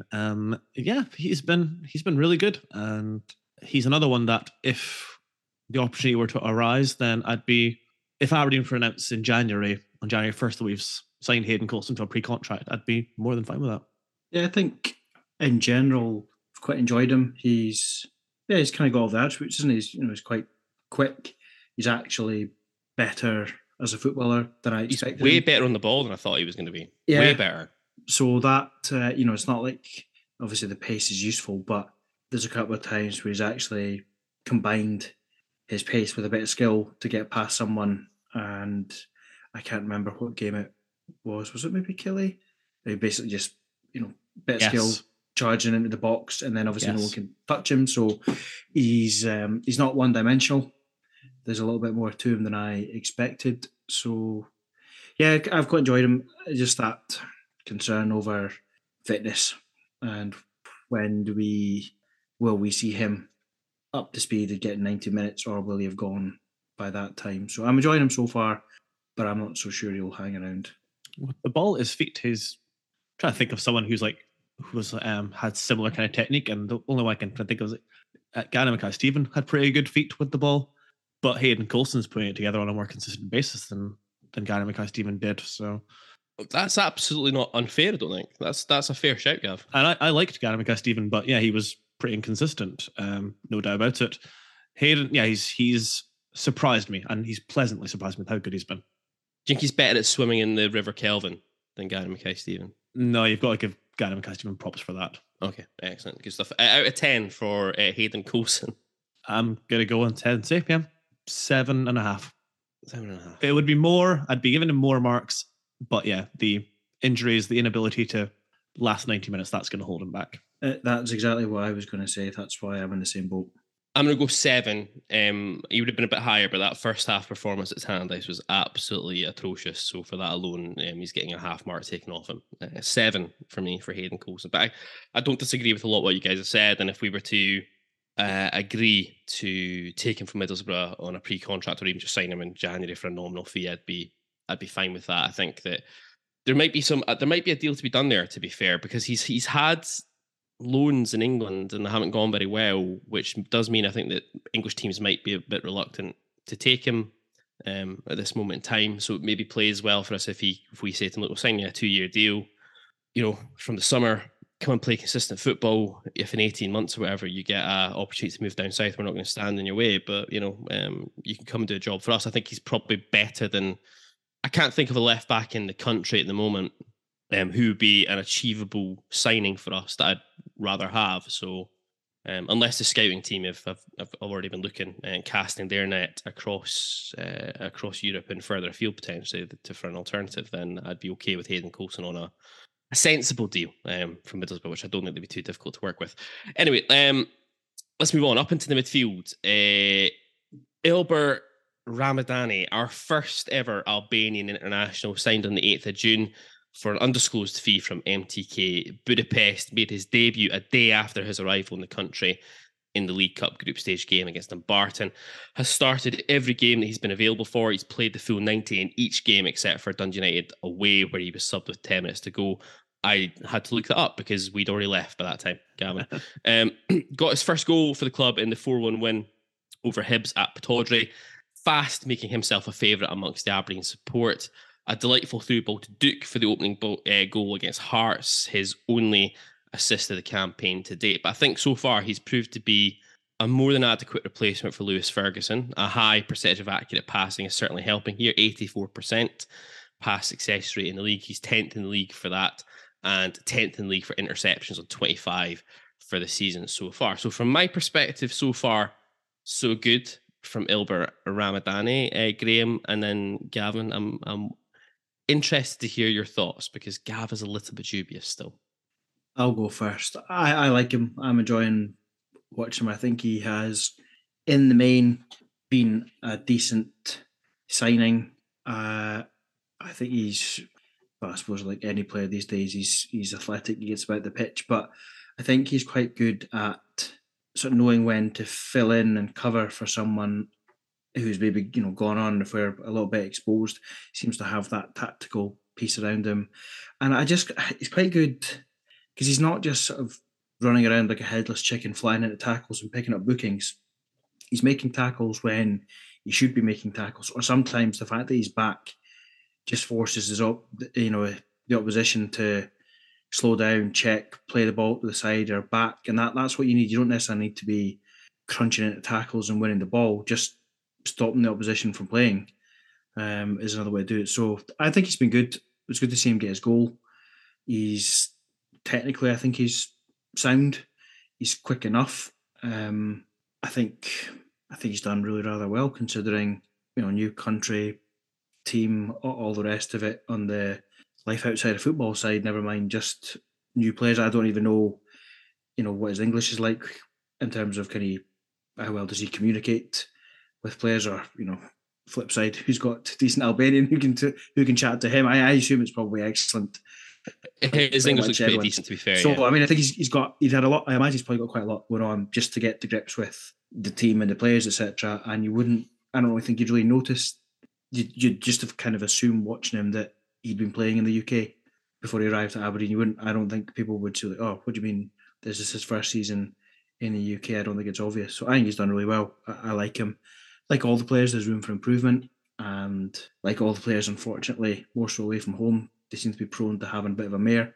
But in general, I like him, and I think your point around Lewis Ferguson seemed to be a little underrated and a little divisive between the fan base, but I thought he was decent. I thought he'd be difficult to replace. I'm not necessarily saying Ramadani's better, but I think he's doing a decent job of kind of making me forget that Lewis Ferguson's gone. I mean, yeah, when you talk about Ilber acclimatising to Aberdeen and the new setup, and you think that he basically landed on that plane, felt like they told him to bring his boots because he was basically off the plane and straight into the action. And yeah, he's early doors, in those League Cup games and the initial games, very, very impressive. I think comparing him to Lewis Ferguson's a bit of a reach. I'd say he's doing more of the job that we hoped Ojo or Dylan McGeoch could do. Or what our ex number 22 used to do for us back in the day. Well, I guess I'm only really picking Ferguson because I thought Ferguson did all of that work as well, and maybe had more of an attacking threat. Yeah. It doesn't feel like we're getting steamrolled in midfield because Ferguson was pretty tenacious. Yeah. Oh yeah. So that's more. I agree. He doesn't have the the same threat, but he does the He's not, he's dirtier not as work just as all well. action as Lewis Ferguson was. No, no. But he's, like I say, he's got a good reading of the game, breaks play up, seems to know where to be in most instances. All good. Seems like a really good egg. Obviously been identified as a leader by Jim Goodwin. I think he took the armband in one of the final matches. He did, yeah. Definitely a really good piece of business. Surprising how well he's come in from, let's be fair, a terrible Budapest side that also got relegated, which I don't know. There's maybe a chat about levels there to be had. I do definitely think that Tannadice was a pretty shocking performance from Ilber Ramadani. It was bad from everyone, but I just can't get the image of Craig Sibbald running over him out of my mind. And I do feel that since then, his standards, like Scales, have dropped. There's been instances where he's not playing with that kind of calm head, but he's just desperate to get rid of it. Or he's going into challenges and he's sort of half winning it, but the opposition player always comes away with it. I do feel I feel a little bit for him in the sense I think he's suffering a touch from the change in formation. Well, I think it's not easy for him in that setup. I think there's probably merit to that. What I would also like to see from him on that kind of note, though, is that if he's been identified as a leader, I think he needs to do more on the pitch in terms of talking to Connor Bannon and Leighton Clarkson with what they need to do. These guys, they've not got to where they are by not listening to their teammates or their coaches. I just don't get the impression they're being really instructed properly. And Ilber is the most experienced player in that section of the pitch. I think he needs to do more to, when things are tough, just like, okay, lads, like, I know you want to do this, and you want to do that, but we need you here right now, and we just see this phase out play out. Especially on the road, it's been concerning. Like I said, I've definitely been impressed with him overall. I do think, though, that he has suffered a little bit, and the standards have dropped. But hopefully, with this break and a little bit of time on the training pitch, we'll see him reach the standards he was at pre-Tannadice. Yeah, I think maybe the breaks come at a good time for Ramadani as well, actually, because you were kind of right, Gav, in the sense that he basically came off the plane, had a day of training, was straight in against Dumbarton, played the full 90, which I think everyone was surprised about, and hasn't really looked back since. He's predominantly played his football as well in, obviously Denmark previous to Hungary, and then a couple of seasons in Hungary. Continental football, as we all know, generally is not quite as frantic as Scottish football. Let's put it that way. I would imagine it's a bit of a culture shock coming into play centre midfield in Scottish football if you've never played it before, just to find you've just got nowhere near the level of time I think that you would get anywhere else. And I actually think that's been almost the most impressive thing from Ramadani, is that he's never really looked. There's been times like Motherwell at home, United away, where he's looked a bit like a deer in the headlights to an extent. But other than that, he's been relatively comfortable, I think, in what he's been doing. I think Graham's point's actually quite an interesting one. I think the point about Lewis Ferguson's maybe slightly misguided. I'm not saying they're the same sort of player, but they're playing in the same area of the park as they were. And I think that, have we missed Lewis Ferguson this season? Realistically, probably not. All of our metrics in terms of going forward have been excellent. We're not missing his goals. A lot of them came from the penalty spot, obviously, so they've been chipped into Miovski's pile now. We'll come on to Miovski in a minute. Have we missed Lewis Ferguson as much as we maybe all thought we would? Don't get me wrong, Lewis Ferguson is a very, very good footballer. And I for the life of me, I don't get Aberdeen fans who refuse to look past who his family are and just say, he was a really, really good bit of business by us. But in real terms, for the money we received from Bologna versus what we put out to MTK Budapest for Ramadani, have we really missed Ferguson? I'm not convinced we have. Although there's an argument there to say you put Ferguson into this team. I don't think we've missed him the way I thought we would. He was a good player. Yeah. So I thought we were going to struggle to find someone like him. And obviously we did the first time. There aren't that many out there that don't get snapped up by the bigger clubs. Yeah. So it's unlikely we were going to go and repeat that deal by finding someone at Hamilton, getting for a small amount and, playing for a couple of years and make some cash. So no, we're not missing him the way I thought we would do. And that is a testament to Ramadani rather than a dig at Ferguson.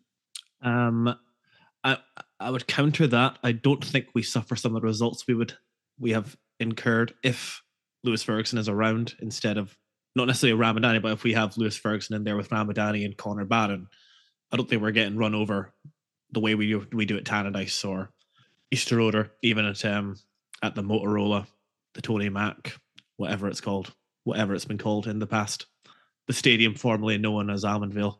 But yeah, as far as we've not suffered. I think we've replaced him pretty well with both Ramadani and I assume the gentleman we're going to talk about next. Yeah, definitely. Okay, quickly, we never got scores in the doors from you boys there for Ramadani.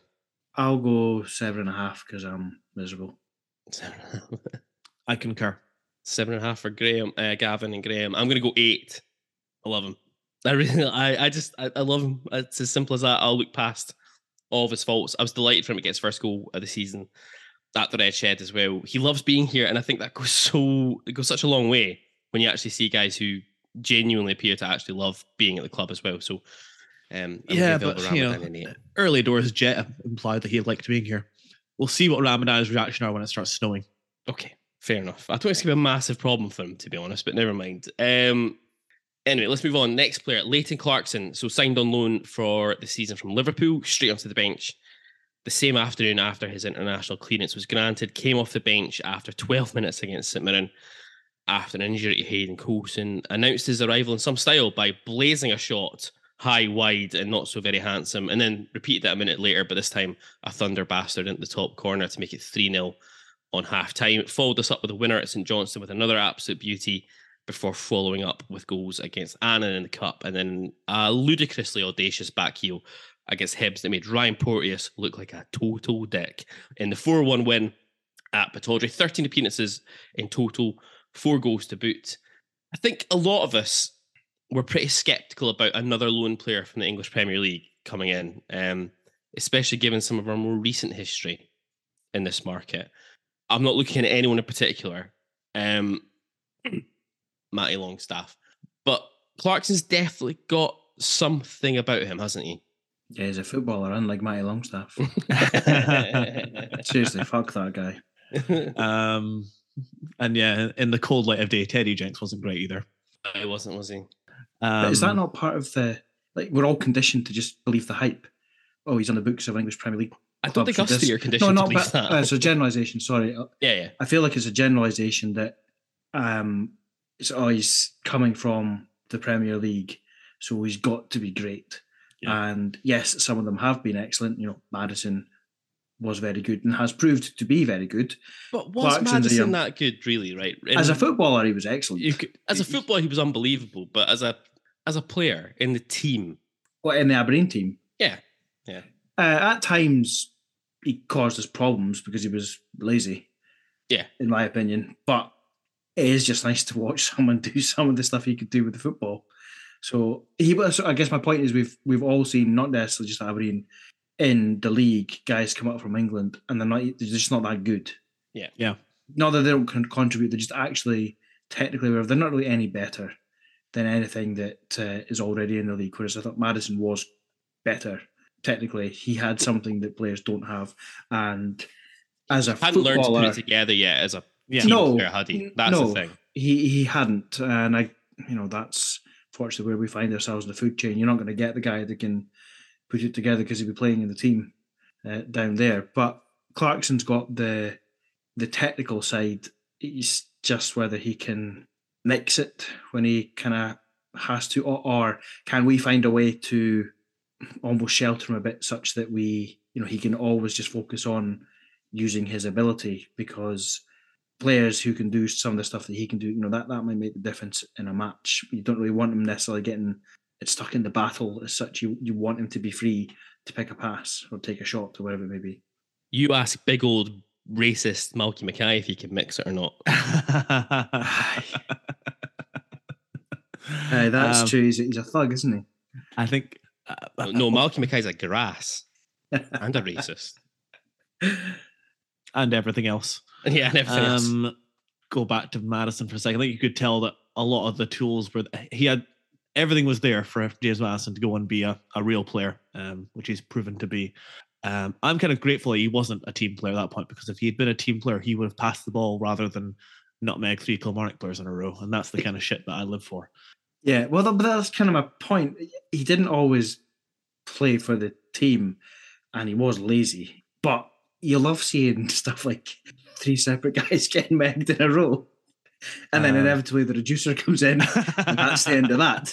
But it was, some of the stuff he did with the football was just so good to watch.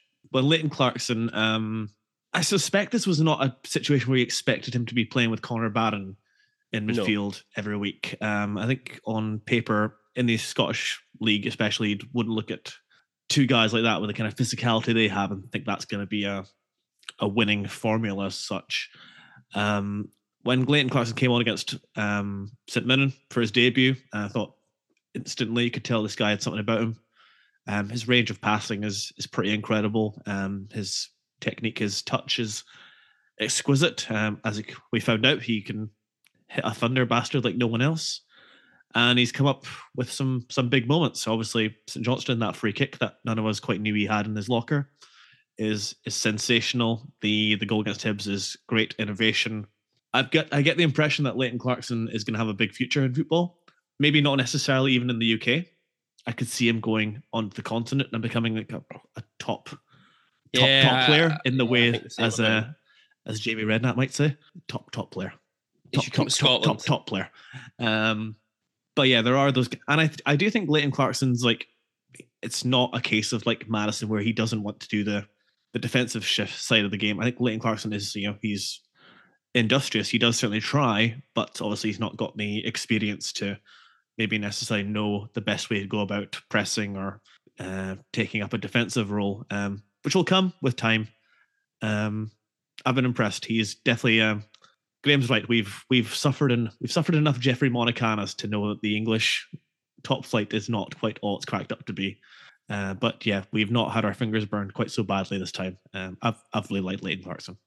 Any concerns at all, though, but just when teams try to really make it a bit of a battle in the centre of the park. We saw it at Motherwell. We saw it at Livingston as well. The kind of midfield as a whole kind of went missing. I'm not just pointing the finger at Clarkson, by the way, I should add. But between him, I mean, being honest, him, Ramadani and Barron, it's not a big imposing midfield that we have there. I do have a little concern, a nagging concern in the back of my head about when teams do just try and make it overly physical in the middle of the park. I think if we get the ball down, we can play around teams and we can, with no problem at all, basically, because of those three. But I do have a concern just a little bit when teams do try to make it physical in the centre of the park. I think there's definitely validity to that point, and I think that could be something we address.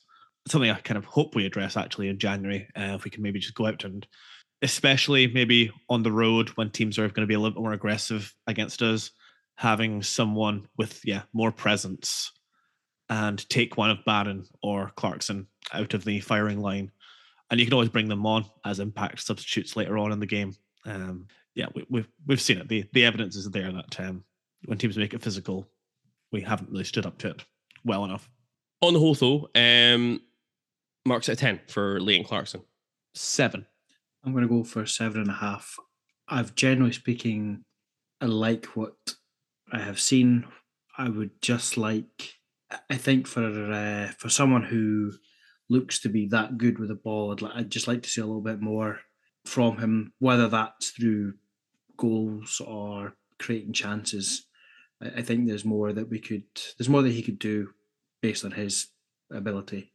I'm going to give him 7.5 as well. I think he's done, on the whole, very, very well. It's hard to just look past those 3 goals in particular, the St Mirren, the St Johnstone and the Hibs goals. A marked improvement on some of our recent business anyway, that's for sure, out of the English Premier League under 23. I'm going to make a bold prediction that Leighton Clarkson next season will not be playing for either Crawley Town or Colchester United. Matty Longstaff is even playing for Colchester United, so sucks to be him. Is Teddy Jenks playing for Crawley Town? Let's have a wee look. Crawley, all the way down there in League 2. Got subbed off after 8 minutes yesterday, so I presume he was injured. Or he was really bad. Or really bad. How bad you have to be to get subbed off after 8 minutes? He started 7 games for Crawley this season out of 20. So I'm not going to pretend that I'm up to date with all things English League Two, but I don't think Crawley are very good. They're 19th out of 24 at the moment. So your assessment is correct. Yeah, they are pretty shit, it turns out. So let's move on, shall we? Cal Roberts. It's hard to judge this guy, isn't it? It's signed from Notts County. We've seen extremely little of him. Came off the bench against Celtic on the opening day of the season for his debut. Came off the bench against St Mirren for somebody, can't remember who it was forced off injured just 50 minutes later. We've not seen him since. Travelled to Atlanta, though, during the World Cup break. Seems to be getting closer towards fitness. But injury is something that's plagued him right the way through his career. If you look back at our chat with Paul Mace, all the way back in episode 53.95, just young pups, where it was clear that Cal Roberts was a player with talent, but had to get injury issues put behind him, and it looked as though he'd played consistently for Notts County last season. Has anyone got anything to say about Cal Roberts? Nope. On Twitter, the general consensus was not applicable for a rating. Yeah, on account of basically he's not played. I do look forward to seeing what he can bring to the table. It does sound like he's a little bit different from the rest of our wingers. He's more of a... How is he going to get in the team, though? Well, that's also an issue to be addressed when he does hit match fitness. And that's also the problem with, having no reserve footballer like that. Like, how does he actually go about building up his match fitness so that he's ready to come in? And we're always struggling on a Thursday. I don't know if one of you boys wants to at him. Cal Roberts, you are more than welcome, yes. But you'll have to put him in Gary's team so Gary doesn't backheel tackle him and injure him. Or just needlessly put him into the boards. But then put him into Gazer's team and watch as Gazer tells him he's not moving out of space enough. And Graham, that implies that Gary ever makes contact with his backheel tackles. Well, I think it happened just one time. Wait, which one of you was it a tackle with a backheel tackle? I think it was Gav this season. Neither of us. I think it was you because there was a lot of swearing I heard going on after it happened. I think it was Gav. Yeah. Might have been Dale. Yeah. But I think back heel is not quite an accurate description of your technique there. Anyway, Cal Roberts. Yeah, like I said, I'm looking. The Notts County fans were very effusive about him when he left for us. I do look forward to seeing not what he can bring. Because he was leaving for us, we should say. No, because of his contributions to Notts County. Yes, of course. Thank fuck he's gone. David Bates all over again. Yeah, like I said, I look forward to seeing what he can do, but I struggle with how are we not just going to end up with a repeat of what's happened, given that he's going to have no game time at all before he comes back in the team. And as you say, the system we're currently playing, a wide player is not necessary, not required. Not required. So it's going to be interesting. But yeah, like everyone, I can't rate Cal Roberts for his contribution because he's not been able to make one. Yeah, Graham, I've just spotted in your background. Is that the Niall McGinn shirt you paid for at a thing? No, it's the Niall McGinn shirt that he won. You won? She doesn't listen, so it's fine. It's fine. It's the one I paid for. Cool. It's not up on the wall anywhere yet. It's just there. No, because my little room here already has a couple. Okay. And is the Kenny McLean one of them? Yes, and another signed Aberdeen one, and I didn't win the argument around where I wanted to install the McGinn one. So I have a plan, but again, I've not formulated it yet. I've not requested much planning permission yet. Much like Aberdeen's new stadium, planning permission has not yet been approved. Yes, and no budget has been confirmed either. We probably need to let this one out. The three of us a couple of seasons ago went out to see. So anyone who listens to the show regularly will know that Norwich City is the team of choice for the three of us in down south. And we're fortunate enough to catch up with Kenny McLean when we were down there, and Kenny kindly signed a few Norwich shirts for us, which were nice. We got them all framed and everything in their in our respective houses. And there was much fear amongst the three of us when recently he was linked with a move to a certain team in Glasgow about what we would possibly do with him. But then obviously Kenny's now done the right thing and signed an extended deal at Norwich. It's fine, so we can keep those shirts up and don't have to stick them on the bonfire.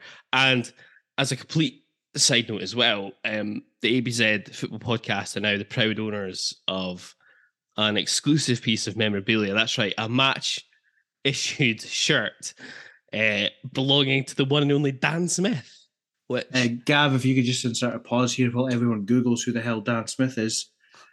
He is another fine representative of the Gateshead area. True. Oh yes, of course. But that was actually quite a nice. I didn't even mean it to happen that way. How much had you had to drink before you thought I'll bid on that? And how angry were you when your bid won? And please tell me, third question, please tell me your bid was not significant. Oh no. I hadn't been drinking. I thought it was absolutely hilarious to own that piece of Aberdeen mythology. That is rare. And it costs less than £20, I think. So that's still quite steep. It is a bit steep, but to have well, actually, you say that actually. If you can't get a football shirt for £20, so no, exactly. If I look at that, it's good value. It's the for anyone who's interested online. It's the third kit we had in. It's the year we went to go to Madrid. It's the year we went to Madrid. That's right. The half Bumblebees black kit. and gold, the Bumblebee kit. Okay. Half and half. So I reckon one of them on eBay would probably cost you £20 anyway, if it was there. Maybe 15. But this is Dan Smith match issue. It's got the badges. It's got the Clydesdale Bank Premier League badges. D. Smith. Did we have another Smith in the Jamie Smith. About. Jamie Smith would have been about. A fascinating piece of Aberdeen memorabilia. Right there. Yes, and now we need to decide what we're going to do with it. I have a plan for what we're going to do with it. More details on that to come later. I don't think we can raffle that off. I am in favour of it just becoming our equivalent of our dunce cap at fives. That's one way of looking at it, right? We could make it a dunce cap at fives, so whoever's been terrible. But then it's a shame. Gaze is going to have to wear it every week, and it's short sleeved. That's harsh. Anyway, we'll move on. Shaden Morris, much trailed for parts of the summer, and it appeared to have cooled off completely when Cal Roberts signed. And then he was suddenly back on, and we announced he'd signed a 4-year deal after we'd paid an undisclosed fee. Graham's just made that grimacing face right now about that. After we'd paid an undisclosed fee for him from Fleetwood. It was rumoured to be about 200,000, 300,000 pounds at the time, so not an insignificant sum of cash. 9 appearances in red so far. The absolute majority of those have come off the bench. Yeah. His only start came in the League Cup second round at Annan, where he was hooked after 45 minutes. Graham was there that night, which might be why he was making that face. On one hand, it feels hard to judge him based on the fleeting moments we've seen. You say that. But I had almost like palpitations hit me when I was editing your chat with the Fleetwood fan that we talked to about Shaden Morris. Oh, yeah. And I believe he said, I don't know the exact quote, but it was words to the effect of, if you give him about 3-4 years time to develop, he might become a player. Yeah, I know. Which effectively is the length of the contract that he has at Aberdeen. So that's how long it might take. Deeply unimpressed with anything I've seen from him to date. Given, as you say, he is one of the players that we did spend cash money on, I thought he would be much more in the manager's thinking, almost, a preferred option in the team, and he's just not made any impact whatsoever. And when he has been on, I've not seen anything that gives me much in the way of hope that this is going to be a big time Aberdeen player. And more importantly, big time Shaden Morris. Big time Shaden Morris.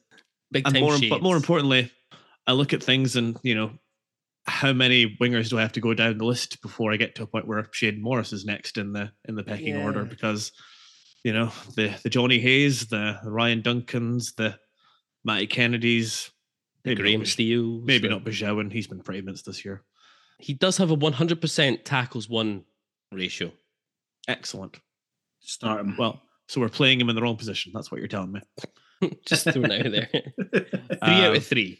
I feel we've got much better options, and given the fee that we've paid for him and the length of the contract versus what we've seen so far, this is the one for me, like Graham, talking about Jaden Richardson. This is the one where I'm thinking, well, we're either going to be lumbered with him for a while, or we're going to have to pay him off with a pretty chunky sack of cash with a $sign on it.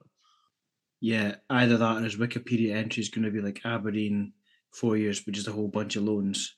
Yeah, below it, which steadily get worse. Yes. Yeah, A bit like Jet, really. Like Jet's Wikipedia is amazing because it just like starts at the pinnacle and then just like, and then it was us, the fucking idiots, that were like, buck the trend, give him a shot up the league for once. I was worried about where you were going with that. So was I. What did I say? You said give him a shot up the. I thought you were going to go down that story about the warlord. Give him a buckshot. Lariat. Anyway, Shaden Morris. Sorry, not seen a great deal of him, obviously, because he's not played much and not runs really like Raheem Sterling. That's the not only like takeaway anything I've I've seen. So, not like anything I've seen is an amazing description. Yeah, he's offered nothing in the games. I know it's a really, really small sample size, so I'm absolutely not saying he's. How bad was he at Annan? Anything, but how bad was he at Annan? He wasn't. He wasn't very good. But in his defence, nobody was really tearing it up for that game. So it's not like he's the only one. Got long story short, I don't really think I could give him. It's difficult to really judge him because he's hardly played. But I have concerns about. It's not applicable for me as well. I think not applicable, although he's probably the biggest one that you feel like Gavin's giving him a 2. You'll be getting paid off. 2. Wow. 2. I would say not applicable if it was the situation of Cal Roberts, but Shaden Morris has been by and large available and not been able to make any impression on the team. And yeah, like Graham said, he played against Motherwell at home when we lost, and he was not very good at all. Did he start or did he come off the bench? I can't recall. I think he came off the bench. He signed that week, I think. Well, he signed and then did he sign before? There was a game he signed and then he was unavailable for whatever reason. Then I think he came. He signed before we played St Mirren, I think, and he couldn't play against St Mirren, and then he came off the bench as Millwall, I think. Yeah, possibly, but anyway, Gavin's giving me a 2. What I've seen is very, very poor, and it comes down to like the piece of recruitment on its own. He's not better than what we already had at the club. I'm going to give him a not applicable because I also don't think I think I can only have seen him for about 5 minutes, like physically in person this season. I don't think I've seen him for much more than that. So I feel it's hard to really give him any sort of grade. What I have seen has not been great. He runs like Raheem Sterling, but I think that's where the comparison begins and ends at the moment. Much like Jade Richardson, there are 1 or 2 zeros in the Twitter rankings of Shaden Morris. Okay, I'm going to move on. I'm going to go not applicable because I don't feel I can really do it justice. He's got a lot to prove, I think it's fair to say, especially because a 4-year deal. When I was looking back on it today, and I was like, 4-year deal, and we paid 3 Tommy Wrights for him. The more I think about it, do you think this was some sort of convoluted part of Scott Brown's severance package? Yeah, Scott Brown didn't take a penny out of Aberdeen, but he took a penny or 2 out of Aberdeen, if you know what I mean. Wink, wink. That's what I'm wondering if this is some sort of wheeling and dealing. Some sort of real long game. Dave Cormack thought he was playing a real long game, right? Yeah, sure, Scott. Okay, cool. You don't take a severance package, and yeah, we'll agree to sign a player from you for a vastly inflated transfer fee when you first get a job. No problem. No bother. Oh, shit. And we'll even throw in Michael Devlin. Oh, God, I forgot about that. Poor Mikey Devlin. Let's have a look and see what's happened to him. I can probably guess. He came off the bench for Fleetwood after signing for them, and he left the pitch, like literally 5 minutes later, injured. And I don't think he's been seen since. Yeah, I think there's a guy who just can't catch a break. I think the term is tatties. I think given, I can't remember what was wrong with him at Aberdeen, but just the time he was. I'm talking at my arse, sorry, actually. He played against Barnsley, played 90 minutes, and then played against Burton Albion. This is on the 4th of October, played against Burton Albion, played for 58 minutes, and then got hooked with an injury, and he hasn't played a game since. Even just like from... Oh, no, sorry, he came on. That's a lie. He came off the bench on the 58th minute. He had to be substituted on the 73rd minute. So what's that? 15 minutes. And then that was him. He's not been seen since. So I was going to say, even if he can ever get and maintain his fitness, just all those years of development, in his career are gone. Like he'll have just regressed from the point of view he wouldn't have played. Yeah. You know, he's not going to keep up this peer group. There'll be guys coming through that will be better than him. So yeah, it's a shame the way that that's worked out for him. I think it's also like when we spoke with Tommy Hoban, I think he mentioned that, you know, all these injuries, they do add up, and you know, it's potentially even impactful on, sounds severe, but it's like quality of life as well. So Yeah, which you don't consider when you're just looking from the outside in as a fan, as a wage at your club, and you don't consider all the rest of it. So yeah, it's clearly just not going to work out for him, which is always a bit of a shame, but them's the breaks. Anyway, let's move on. Up top, Bojan Miovski. In a sign of our new European-wide scouting philosophy, the signing of a North Macedonian international from a Hungarian side certainly showed a marked change, shall we say, in our signing policy. Arrived on a 4-year deal, another undisclosed fee paid, this time to MTK Budapest. I think it's fair to say that was in the region of between £400,000 and £500,000 is what we believe that fee was. It's fair to say there was a lot of intrigue about Miovski and the signing of him because, and we touched on it last week with Andy Money, his YouTube showreel was interesting because there was some good finishes and there were a lot of sclaffs and not great finishes in there as well. And being honest, I don't think anyone out here in Scotland was going to try and pretend that they were connoisseurs of the Hungarian Premier Division. Although, in fairness, the discussions we had with Filip Mishoff and Aaron at the time certainly indicated that Miovski was a player with certainly some talent and something to look out for. Anyway, after a protracted work permit process and immigration visa for his dog, Miovski finally arrived in time to start our final League Cup group game against Wraith Rovers, instantly displacing Christian Ramirez as the main striker at the club, taking his number 9 shirt to boot. He started as he meant to go on, won a penalty, and dispatched it brilliantly within 6 minutes. Graham, we touched on Andy Murray last week. I know it was Tom, 2 weeks ago. The penalty, that first opening penalty, a bit of a statement, wasn't it? Yes, there's a man who just confident and backs himself. It wasn't I wouldn't say it was really it wasn't necessarily the safest option. It wasn't that shit Lewandowski pulled today. I've gone right off him. Absolutely outrageously good player, and then he does that, and I'm like, no thanks. It's just so bad. And then he did it again. I really, really wanted him to balloon it over. Miss it again. It would have been amazing if he did the same again. It would have been brilliant. Yeah.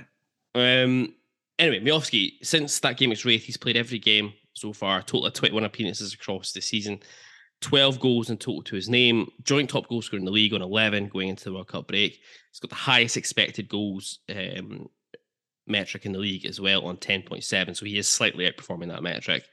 That said, he also tops the table for big chances missed in the league, 12 in total on that one.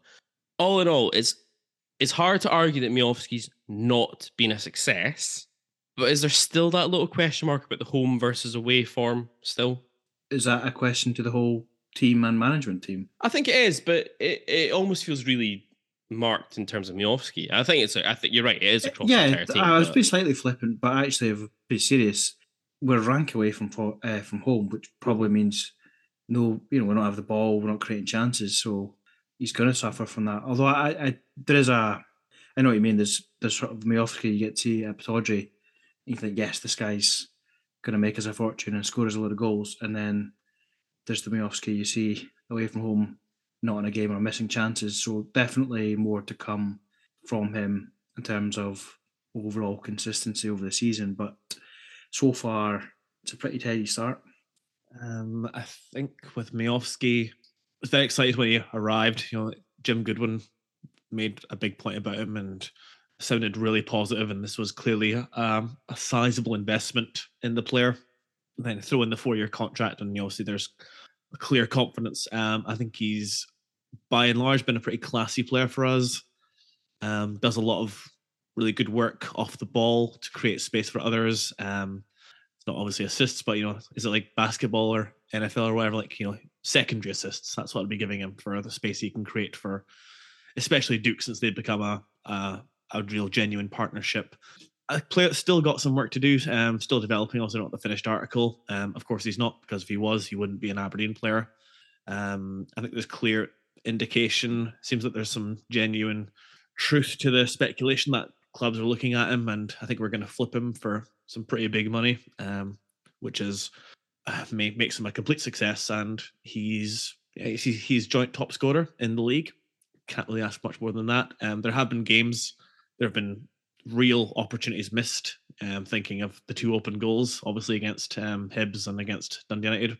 Beyond that, Dundee United, he could have had a couple more chances if he'd taken them with maybe a cooler head than he did in those times. But all in all, I like him a lot. I think he brings just a different level of striking than we've had in terms of consistency, in terms of just the sense of kind of. I think I sense that opposition teams know that they're in for it when they see Miovski, and they can't let this guy have chances, and we've not really had that since probably Adam Rooney. So yeah, all in all, been just delighted with him. Yeah, I think as well, the thing for me is that I think trying to compare him to strikers in the past is kind of difficult, because I think that all round he's a better player than Rooney was. I think so. Yep. Although Rooney was probably more clinical in the 18-yard box, I think it's probably fair to say. I think there's a lot to really like about Miovski. I think that the thing that I really like about him is his movement and his ability off the ball as well as on it. I think that he actually creates opportunities without it being obvious what's happening. And I think that he dovetails really nicely with the guy we're going to talk about in a minute as a front two. I think it's been a really successful signing so far. It's hard to argue with the numbers in this one. I think strikers, we talked about earlier on that data sometimes can be misleading, but I think when strikers are concerned, the numbers are kind of all that really matters to a huge extent. Look at Sam Cosgrove, who it's kind of clear that I think Birmingham City just looked at numbers, and I'm not entirely sure they really looked at a player and his all-round ability and game and what that would bring to their team. It says all, I think, that we signed a guy for, let's just say, $500,000, and we're already talking about flipping him for 10 times that much if the rumours about Stade Riem are true. And we touched on it last week with Andy Murray. I think we probably have to accept the fact that he's done an interview recently with Philip Mishoff, actually, on behalf of the Daily Record, where he's made it very clear that he plans to see the season out with Aberdeen. Didn't really commit much further than that, it's fair to say, in that interview. So it's probably fair to say that we probably just have to enjoy Bojan Miovski while he's here and hope to God that our recruitment team have already identified Bojan Miovski Mark II, I think. Yeah, hopefully we're cloning him as we speak. In terms of out of 10, Lee Sharp's just like approaching, like going like through his jacket, just like finding a hair. Yeah. Yeah. Don't mind me, Bojan, just sampling some DNA. Sampling your Aber DNA. Oh yes, nice corporate link. Well done. Speaking about Aber DNA, how much of a farce are the Darvel ticket process? How much of a farce is that going to be? Yeah. What was it, 2,000 or something? Well, I guess I don't know what the way out. Darvel seem to think they can get like 6,000, I think. Well, it doesn't really matter. It's still going to be a farce because demand will be. It's going to be hilariously. Greater. It's going to be hilarious watching everybody shit themselves about everything to do with this ticket process. Is going to be. I propose that we just install a Thunderdome in the RDS concourse. Yeah, I'm up for that. I don't really want to go to Ayrshire in January. Stand on a hill. Last time we went to Ayr in that kind of time was Jason Brown's debut, so that's that was enough for one lifetime. Graham will stick 50 quid on Aberdeen again, and Jason Brown will come waddling out of the goals and be outpaced by Gary Harkins. Anyway, good times, lads. Marks out of 10 for Bojan Miovski. I'm going to go for 8.5. 8.5. Gav, I will say 8. 8. I'm going to go 8.5 as well. I think he's been really, really good. Just those misses against United and Hibs are probably grating on me a touch. And the last, but certainly not least, Duke, signed from Benfica B on a 3-year deal. It's not clear really what happened with Duke in terms of what we've paid for him, if we've paid anything for him, if Benfica B still have a stake in him. Who knows? Who cares? Described. Are we going to get involved in some sort of, like, what was it? Tevez and Mascherano, yeah. Ownership rights. Neil Warnock's going to be suing fucking mental. Described as being raw, a bit of a project player, made his debut off the bench in the League Cup group game against Stirling Albion in a hilarious 45-minute cameo. We touched on it with Tom Watt a few weeks back. Since then, though, he's gone from strength to strength. A first goal against St Mirren, a ridiculous pair of goals against Ross County and Hibs, and then really came into starting 11 from the Hearts game onwards. Perhaps a player who has benefited big time from the change in shape, because it means we go with 2 up top. Let's be honest, a truly fun footballer to watch, a real maverick, 19 appearances in total, 8 goals so far, which is a really impressive return rate for a player who we weren't, I don't think, expected too much from this season.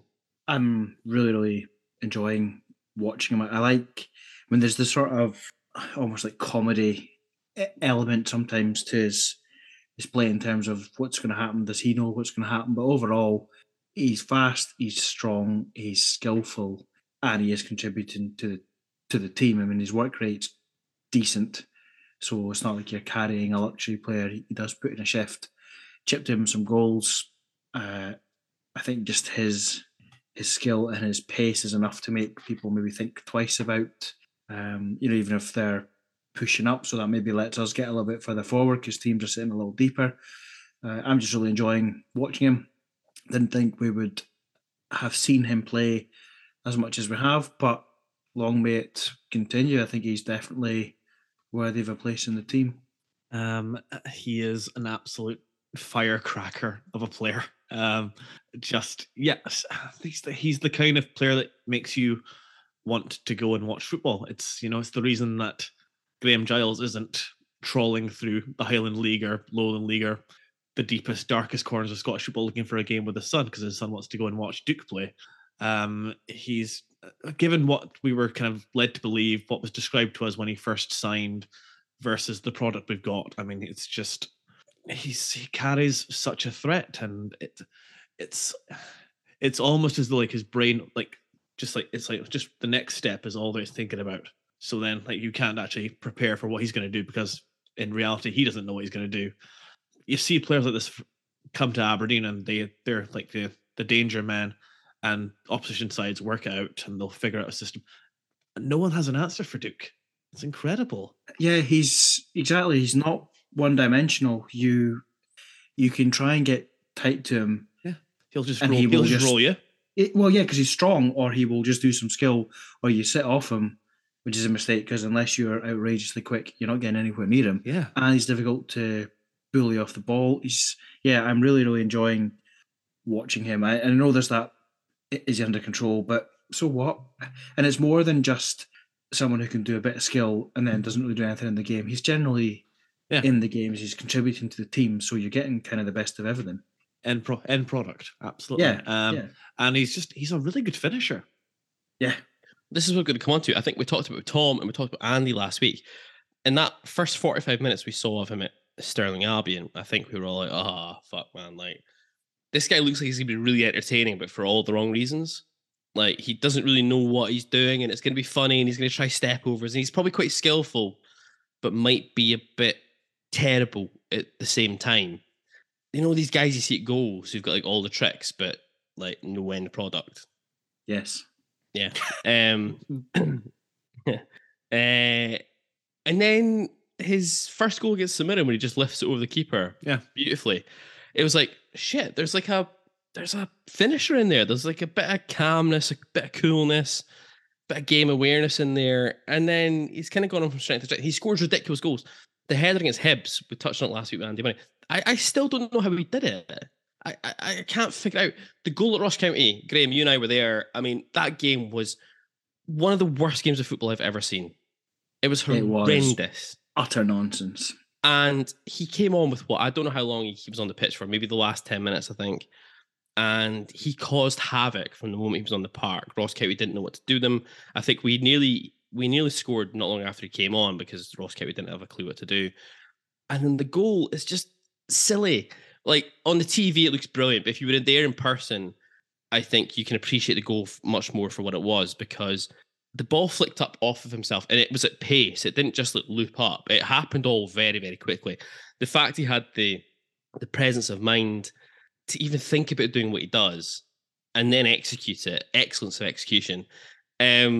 it's just crazy. And it's, we should have won that game. That should have been the winner. It wasn't. Everything about him just screams maverick and cult hero. And I've heard some people say he's already starting to go beyond cult hero. And I kind of don't want him to. I kind of want him to stay as cult hero. Just a joy to watch. It feels, Andy talked about last week, I don't think we've seen a player like this at Aberdeen since Zero Ali, in terms of that pure maverick joyfulness. It's a bit of a show and a bit of a performance. Yeah, and it's a bit with of a tangible. well. I think there's a guy who's just wants to play football. Yeah, and almost not taking it too seriously. Yeah, like the counter example. I mean, he's got the presence of mind to even think of it, but it just sort of happens. And he's like, yeah, why not? Why wouldn't you try that? Whereas most people not going to take it on. And I like that. I think that's why I like Miofsky. Was joking like they're sort of like a sitcom odd couple. Yeah. I feel like Miofsky sort of glides around the pitch. It looks like he always knows what he's doing. And Duke's just kind of playing football in his own little world, but it's working. And you want exciting players in your team. It is exciting to watch. Miofsky is the swan that you see above the water. Yeah, Duke's definitely. Duke's the legs. Definitely. But it's exciting. Mental. It's exciting to watch. Pardon the water-based puns. Yeah. But yeah, I mean, great, excellent to watch, really fun, and he's delivered big time. It's one of those, if there are clubs looking at our Miofskis and our Connor Barons, I find it hard to believe they were not looking at Duke and thinking themselves, that's a player we could use as well. So I think much like Miofsky, we might have to just, I think we should definitely savour Luis Lopez while he's at Aberdeen. I think the thing as well, I made the comparison there with Zero Ali. And Zero Ali was a really, really good footballer. Of course he was. And had that maverick streak in him. But I felt that Zero Ali was inconsistent as well. And he played in a really bad Aberdeen team. So it's kind of hard to really judge this. The thing about Duke as well is, although he's raw and a project player in inverted commas, he's actually delivered a lot in his time here. Even in games where he's not scored, he's contributed heavily. He wins the penalty against Hibs, where he kind of he makes, right, you can look at that penalty incident in so many different ways. And I think if we're being kind, he manufactures a situation where the referee has to make a decision, right? But he makes that happen. Against United, he's given a brilliant through ball by Miofsky, wins the penalty. Okay, he doesn't score in that game, but he wins the penalty kick. Those are two pivotal moments in both those games where he significantly contributes. He doesn't score in any of those games, but a significant contributor in them as well. So even when he's not scoring goals, he's contributing to the wider team, gives teams something to think about. Nothing, I've said it before, and I will say it again, I struggle to believe I will see anything as funny at Pittodrie this season as when Duke was running away with one good leg from the Hearts right back. Who was it? Was it not that Jabroni Sibic? It could have been Sibic. I don't know who it was. Smith? I don't know. Anyway, genuinely one of the funniest things I've seen in a long, long time. And then he still had the presence of mind to sit at Bijemin with an inch perfect pass. The Bijemin, who's not been in great form this season, couldn't miss. Brilliant, absolutely brilliant. How we picked him up, I have no idea. How we persuaded him to move to Aberdeen, I have no idea. But whoever it was that was involved in that deserves all the plaudits in the world. I hope to hell this is not like a flash in the pan and it's like 6 months of absolute brilliance and it's Jeffrey Monacana from this point in.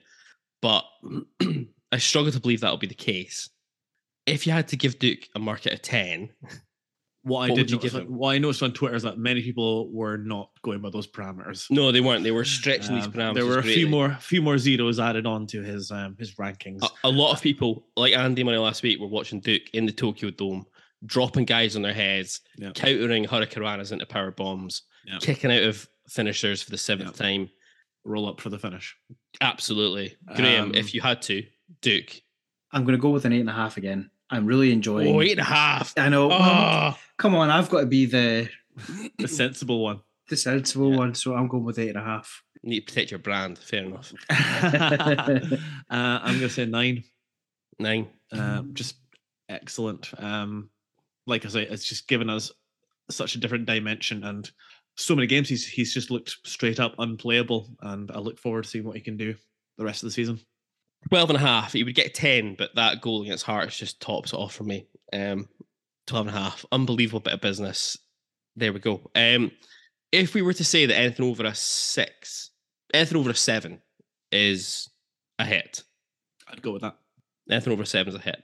And on averages, so that's 1, 2, 3, 4, 5, 6. 6 out of 11. 6 out of 11. With one who's not really Or applicable. 2 who are not really. Cal Roberts and Shayden Morris both didn't get scores from Graham and I. So it's really 6 out of 9. That's a pretty good. That's not a bad bit of work. Not that that's a scientific trend, but if that was to continue, that would blow the previous regime's recruitment out of the water. That's not difficult. Is it? Well, Let's I be mean- honest. Yeah, I but mean, the point in general, I would argue at any club, if you were getting that sort of strike rate, you'd be in good shape. yeah, I think 6 out of 9 is a really impressive. That's what a 66% success rate. I think you know, look around all clubs, big budgets, no budgets, unlimited budgets. Fundamentally, recruiting players and getting them to play well in your team isn't as easy, I think, as people think. I mean, you look at, I don't know, it doesn't matter what team you look at, Man City, for example, they've got some excellent players. They've also spunked a load of money on guys who didn't cut it.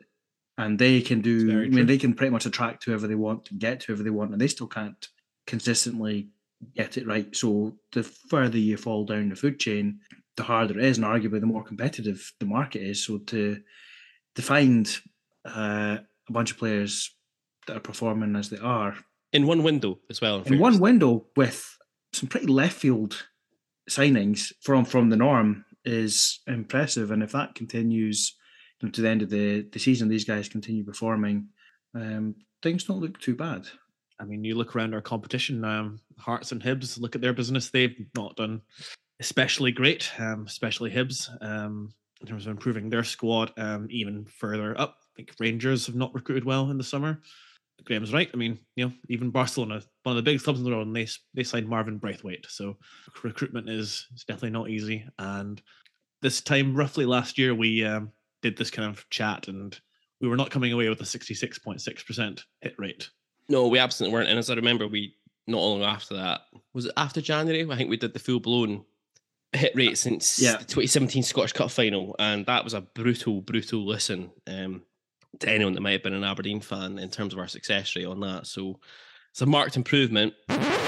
So the original plan would be we'd now move on and talk about other news from Pataudry, the women's team, the young team, our loan watch, all the typical shenanigans before we then break for part 1.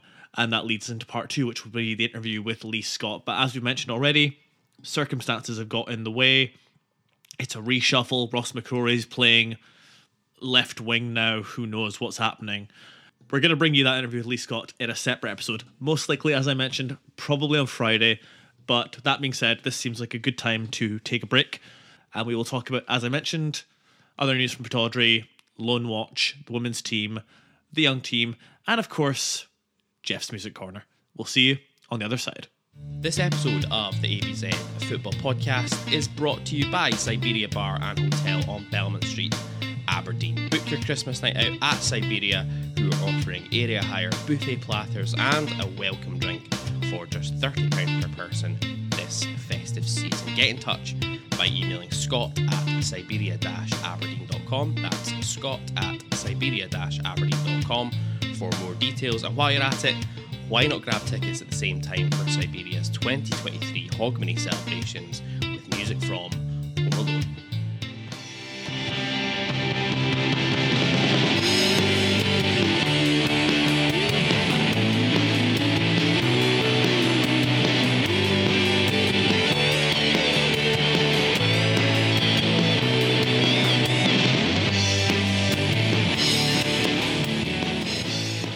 On to news from Pataudry and Cormac Park this week. Now, I think the biggest news of the week came on Monday, typically after we'd already had episode 73 in the can.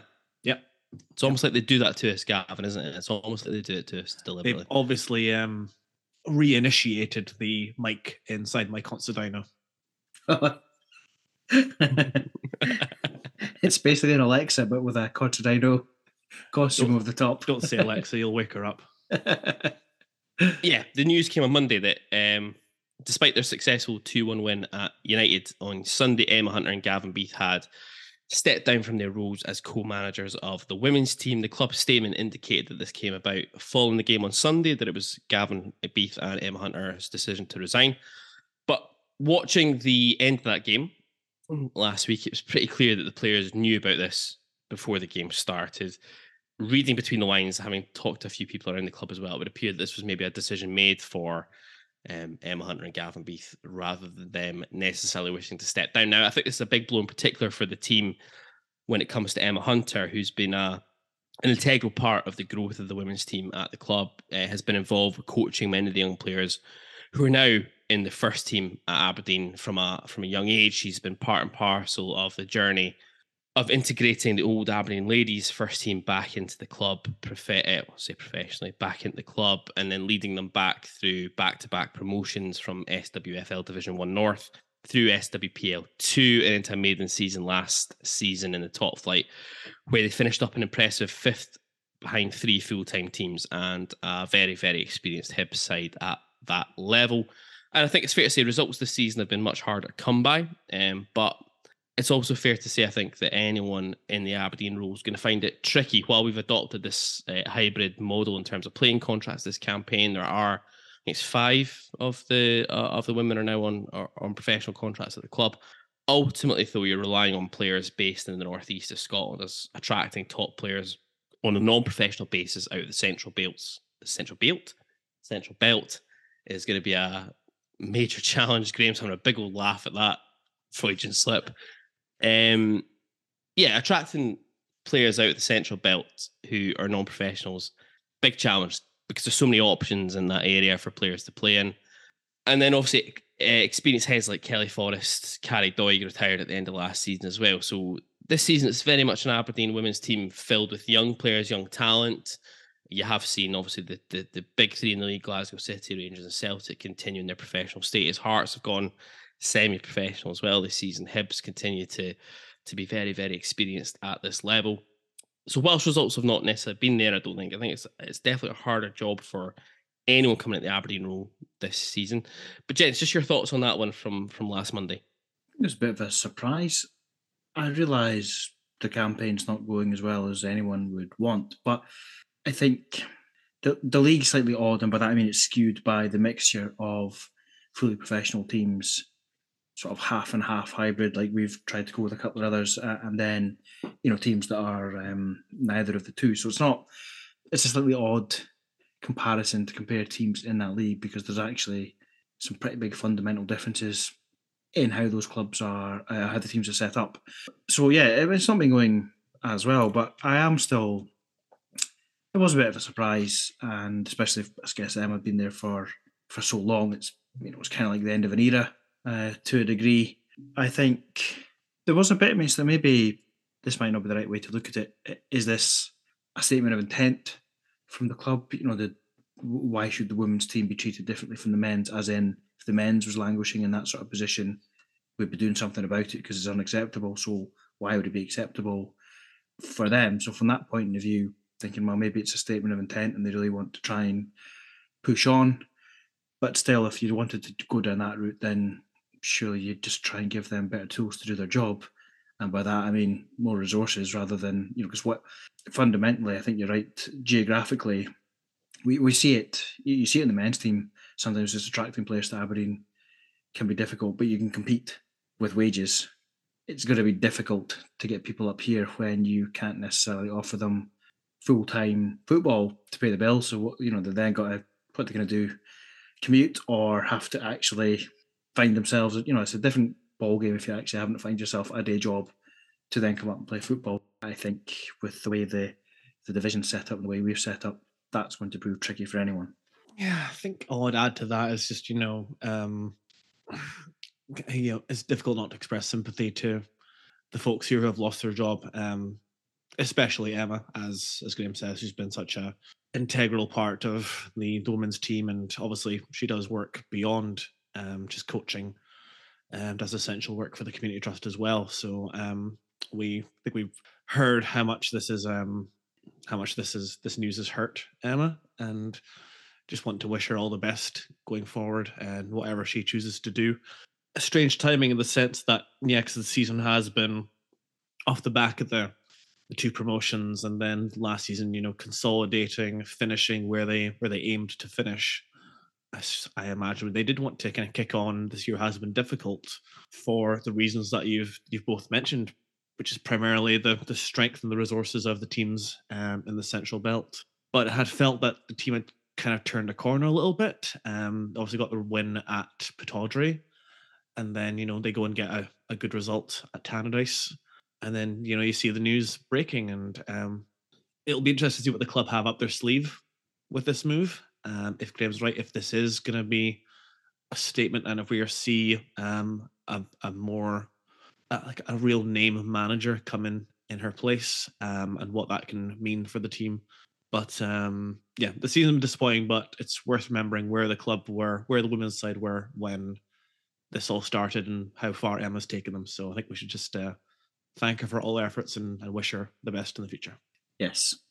Yeah, absolutely. Shall we move on from that, I think? Actually, before we move on from that, what about the item from the club shop that I shared with you boys this week?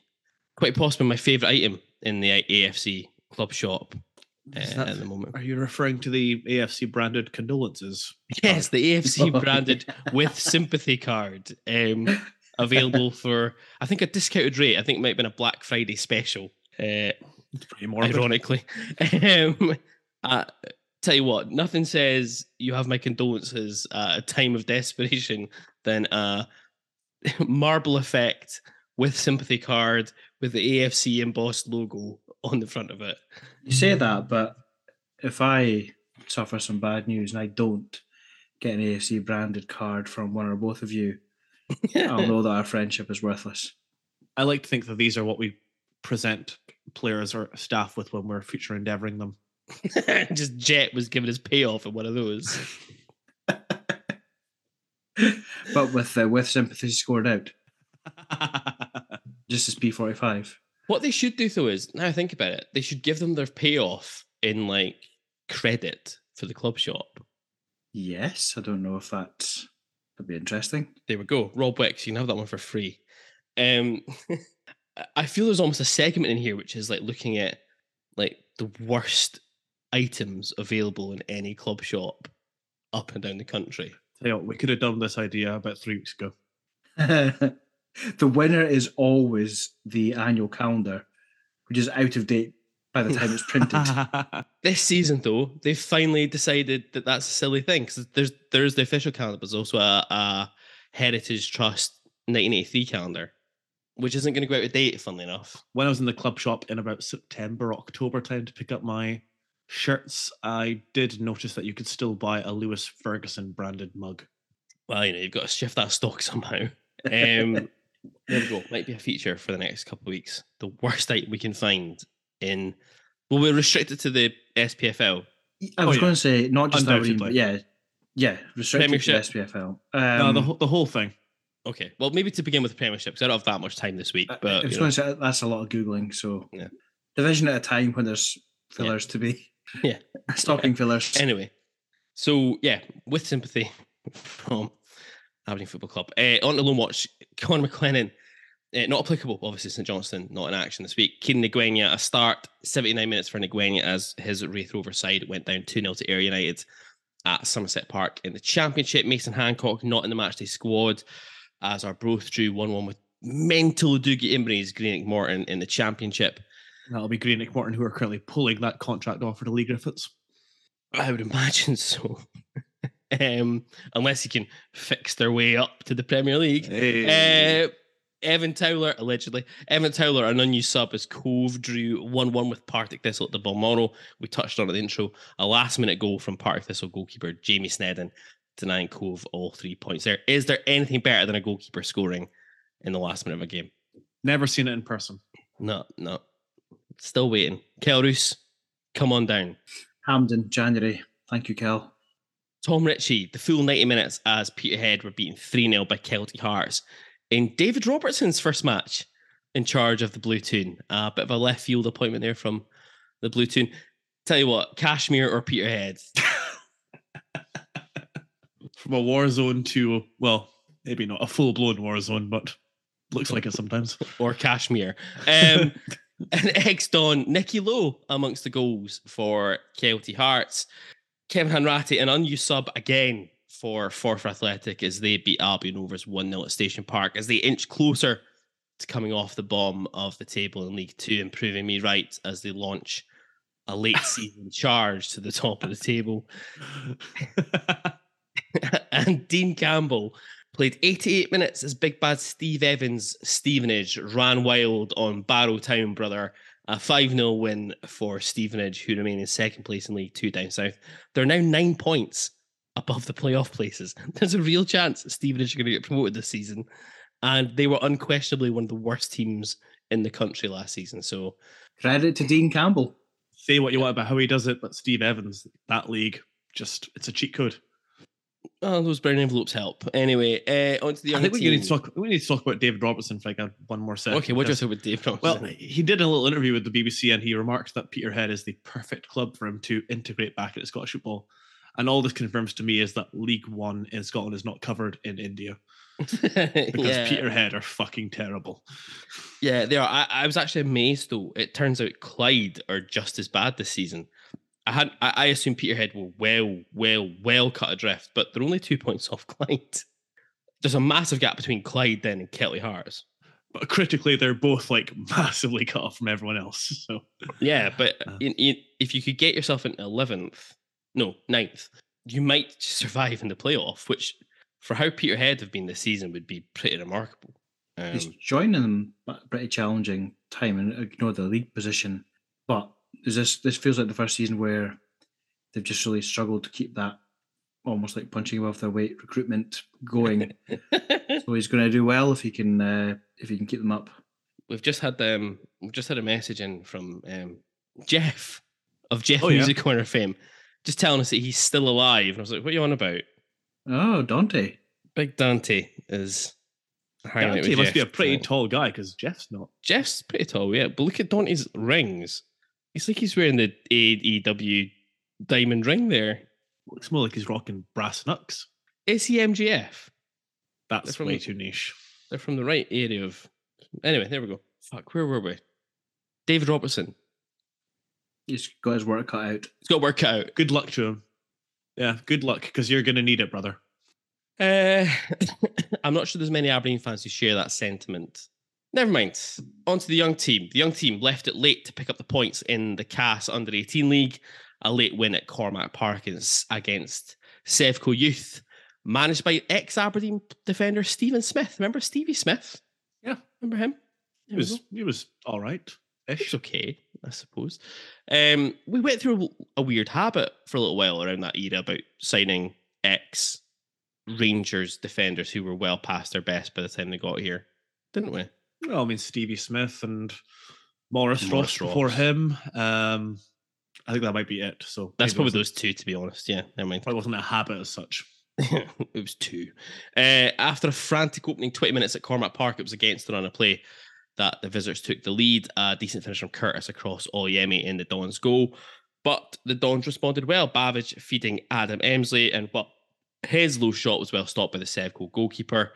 The Dons did get an equaliser shortly afterwards. Alfie Stewart with a wonderful piece of imagination to sneak a free kick in at the near post, past the goalkeeper with everyone waiting on a cross ball. So half-time, 1-1.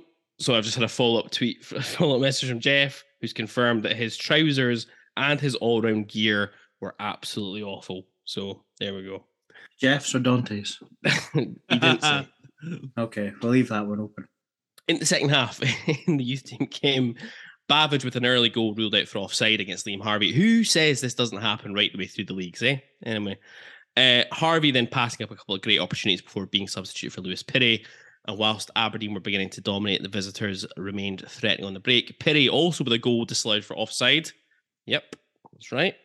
And just as things looked like they were about to peter out for a draw, Alfie Babbage, who else, stepped up to grab the winner. Dylan Lobban with a fine effort, saved by the keeper, and Babbage was on hand to stab home the winner as the game tripped over into stoppage time. A fine win that leaves the young team a couple of points off top place with games in hand. Next up is a trip to Hibs on Friday afternoon. And onto the women's team, Academy Director Gavin Levy, supported by Claire Garrett and Youth Academy coaches Mark Emsley, Matthew Mackey, and Head of Academy Performance Kevin Simon, in charge of the women's team this week after the resignation of Emma Hunter and Gavin Beath. And they made one change to the side who beat United 2-1 last time out. Donna Patterson coming back into defence in place of Millie Uckert. And in cold and windy conditions at Cove, who'd have thunk it, the game got underway in frantic fashion. Bailey Collins going with a long-range effort that was well held by Yates and goals for Spartans before she had to tip over. A fine effort from Bailey Hutchison as the home side settled into the game better.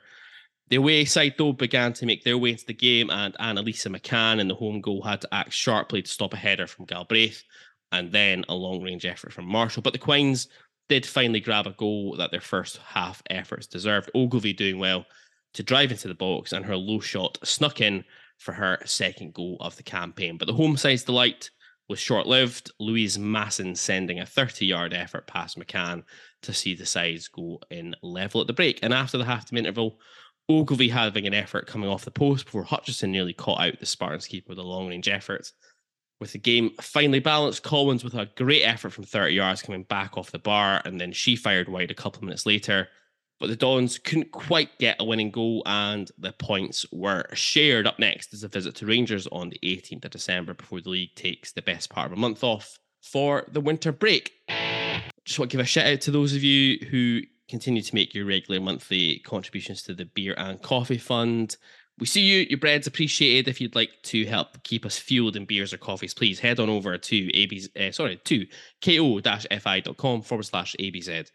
Football podcast. The link is in the description. Buy us a beer or a coffee. It is much appreciated. And it's taken ages for us to come back to this, but we are continuing with our fundraising activities this season. The three of us have committed to, Gavin's grimacing at this, committed to run, cycle and crawl the 2,261 kilometres that represents the distance between Aberdeen and Gothenburg before the 11th of May 2023 to mark the 40th anniversary of our famous victory over Real Madrid in the Swedish rain. If you would like to make a donation that will see funds split 50-50 between Aber Necessities and the AFC Heritage Trust, please head on over to justgiving.com/crowdfunding/ABZ Football Podcast. The link again is in the description. And I've finally got around to updating this last week, the spreadsheet of doom, which takes me up to the 26th of November. So I still need to update a little bit further. But based on that, I don't know, Graham, the last time you updated it, but... Oh, I don't understand what you've done. What do you mean, don't understand what I've done? Well, you've got more days than I've got. But how updated are you, Phil? That 4.7 was... But I've also got multiple entries per day, depending on what I've done. Oh, what's the fucking point of that? Because I couldn't be arsed like adding them. I just dumped them in. Oh, well, that'll explain that then, you. Because I looked at yours and you can't cheat by just going back and making up numbers. Give yourself more days. No. I see that's what you've done. It's not just a line per day, because that would be sensible. Yeah, because I was just dumping them out of my appy thing. Anyway, I've got 762 kilometres to go is my number as of the 26th of November. Graham is on 909 kilometres to go. So we're on the home stretch, Graham, you and I. Yes, I will be... Well, I was going to say I'll be getting back on it, but a couple of weeks ago, I don't know what I was doing, ended up down a rabbit hole, and then my mum announced that she still has my Nintendo 64. Nice. And I was thinking, I haven't played GoldenEye for years, obviously. Found out you can get a Nintendo to like HDMI converter type thing. Okay. So I'm going to get the old Nintendo back, and then you'll probably never see me again. Excellent. Lovely stuff. So I may or may not be getting back on it and catching you up. I might be playing GoldenEye. Oh, mate, I remember evenings spent with you playing GoldenEye back in the day. Yes. I was quite good at the old multiplayer. So you were good at it, and I was horrendous because I didn't have an N64. I was a PlayStation boy. So even more enjoyable from my point of view. Yeah, absolutely. Gav's languishing behind 1,262 Ks to go, Gav. Well, I mean, all I can comment on is that I'm sure back in the day, Johnny Hayes and Niall McGinn were smashing the 400 metres in quicker times, but Jason Brown made it as well. Well, there we go. Exactly. Yeah, Still time ago. Danger of having to average like 1,000 kilometres a day at this rate. You're going to wake up with the 10th and be like, shit, how am I going to do this? It's all in hand. Still All time in to go. hand. It's fine. If you want to donate, please go ahead to the link. It's in the description. Please do so. It supports two really, really good charities at this moment in time. And then we had a great response also to our first two installments of My Favourite Game with Duncan Shearer and Martin Stone. We've talked about it before, but we are going to continue to get a mixture of fans, ex-players, managers, etc. on the show to talk about their favourite Aberdeen game. If you would like to get involved, please hit us up on Twitter. Our DMs are always open, or email us at abzfootballpodcast@gmail.com with the game you've picked, why you've picked it, and it can be for any reason. Your first game, something silly about it, something sentimental about it, whatever it might be. Please hit us up and give us a shout. We'll get you in the show. We'll talk about your game in question. Jeff's just told me as well that Dante Povara is a very nice chap, though. Sure he is. So there we go. And It's speaking the about news Jeff, we've all been waiting for. exactly. Speaking about Jeff, it's back after the success of last week's segment. Graham, you weren't here, so quickly, while you're here, your thoughts on Teenage Dirtbag by Wheatus. Certainly fits the bill. And I'm guessing you probably didn't alert the viewers to this fact, the viewers, listeners, that you've been to see them. I have been to see Wheatus live, yeah, it's true. Not going to lie about it. So another connection to the ABZFB. If we'd just done that, it'd be much easier, wouldn't it? Could have saved you a bit of time. I think Gav was there as well, though. Gav's remaining No, very quiet about no. this. No, I don't think he was. Who was it Because then? he'd have been too. Little's not the right word, but he'd have been on the cusp of being too young. 100% have never seen Wheatus. It was back in the day. Nah, he'd have been. I think you're just trying to drag people down with you. Anyway, there we go. They only played Teenage Dirtbag once that evening, as I recall. They weren't quite at that point where they haven't played it 3 times in a night. Anyway, Graham, it was your turn this week to bring a tune to Jeff's Music Corner. Yes. And you've selected. I have selected Saturday Night by Wigfield. I can hear lots of people just going, oof. Almost in a way. We said last week that Wheatus was possibly the quintessential one-hit wonder, but this might be the quintessential one-hit wonder. It's just unashamed cheese. Maybe the UK's Teenage Dirtbag. How do you mean? Oh shit, they're not from the UK. Sorry, never mind. No, they're not from the UK, Gav. This is... So, never mind. Yeah, let's just... What's going on Cutting- here? Cutting room floor.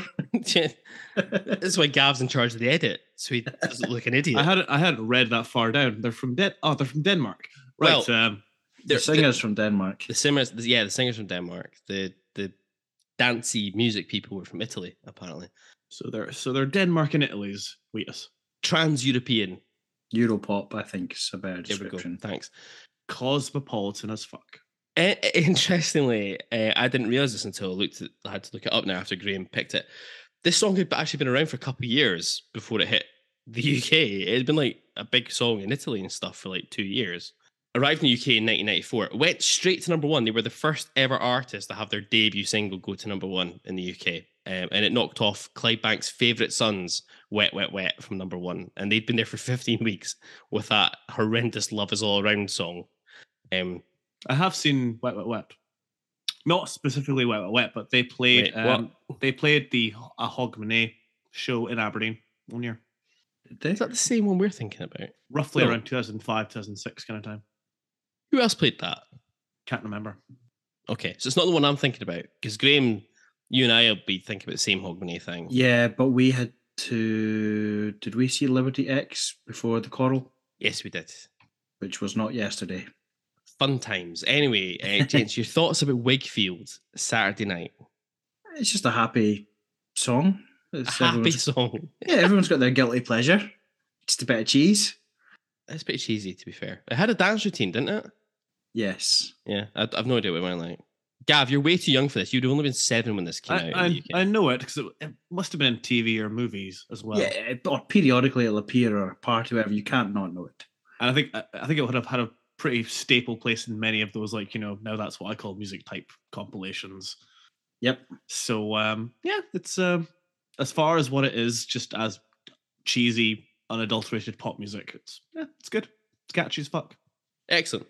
There we go. It reached number 1 in Germany, Ireland, Spain, and Switzerland as well. By 2015, it had sold over 1.18 million copies in the UK.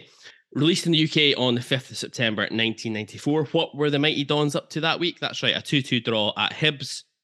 Billy Dodds and Brian Grant with the goals. to pull us back after going 2-0 down after 24 minutes. So, yeah, there we go. So how, in true Jeff's music corner fashion, can we get this one back to Aberdeen? Now, actually, this was way easier than I thought it was going to be, which is good. Wakefield front woman, we touched about earlier on, Sanne Carlson, was born in Skaleskår in Denmark, which is located in Slagleys municipality. I've completely butchered that, but never mind. And there are two ways to get us to Aberdeen from here, because both Jim Larson, a centre-half, and Casper Henningsen, a winger, well-known footballers from the Slagleys municipality. Both of them played for Silkeborg in the mid-2000s, where they could count David Priest as a teammate. And, of course, David Priest, formerly of this parish. Of course, also, Saturday night is the last time we beat Dundee United. Very true. Easy peasy, lemon squeezy. And now that that business is out of the way, and as we touched on earlier on, after part one of the show where we focused in on our summer recruitment, we're delighted to welcome to the show a man who was part and parcel of that recruitment. He's now chief scout of Argentinian Premier Division side of Valais, but previously was recruitment analyst at the Dons. It is Lee Scott. And we will be delighted to bring you that interview on Friday. That being said, let's go ahead and wrap this show up.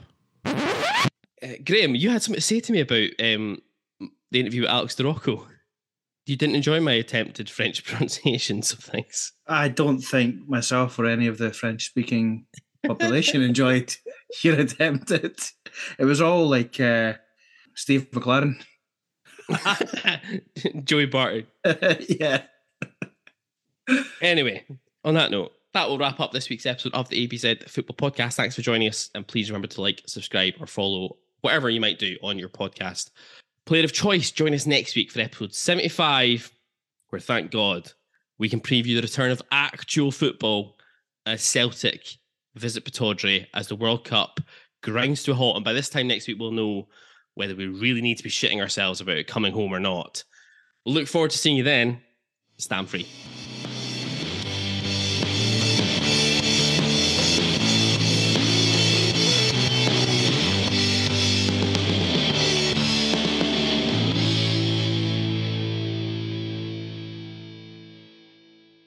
This episode of the ABZ Football Podcast was brought to you in association with Siberia Bar and Hotel on Belmont Street, Aberdeen. Head into the bar, quote the phrase ABZ Pod, that's ABZ Pod, for a £3 pint of Foster's, £4 pint of Moretti, or £5 pint of Fierce any day of the week, including match days. Siberia is open 7 days a week, all year round, and the bar is located only 30 seconds walk from the nearest bus stop, taking supporters to Pittodrie Stadium for free on match days. Come on, you Reds!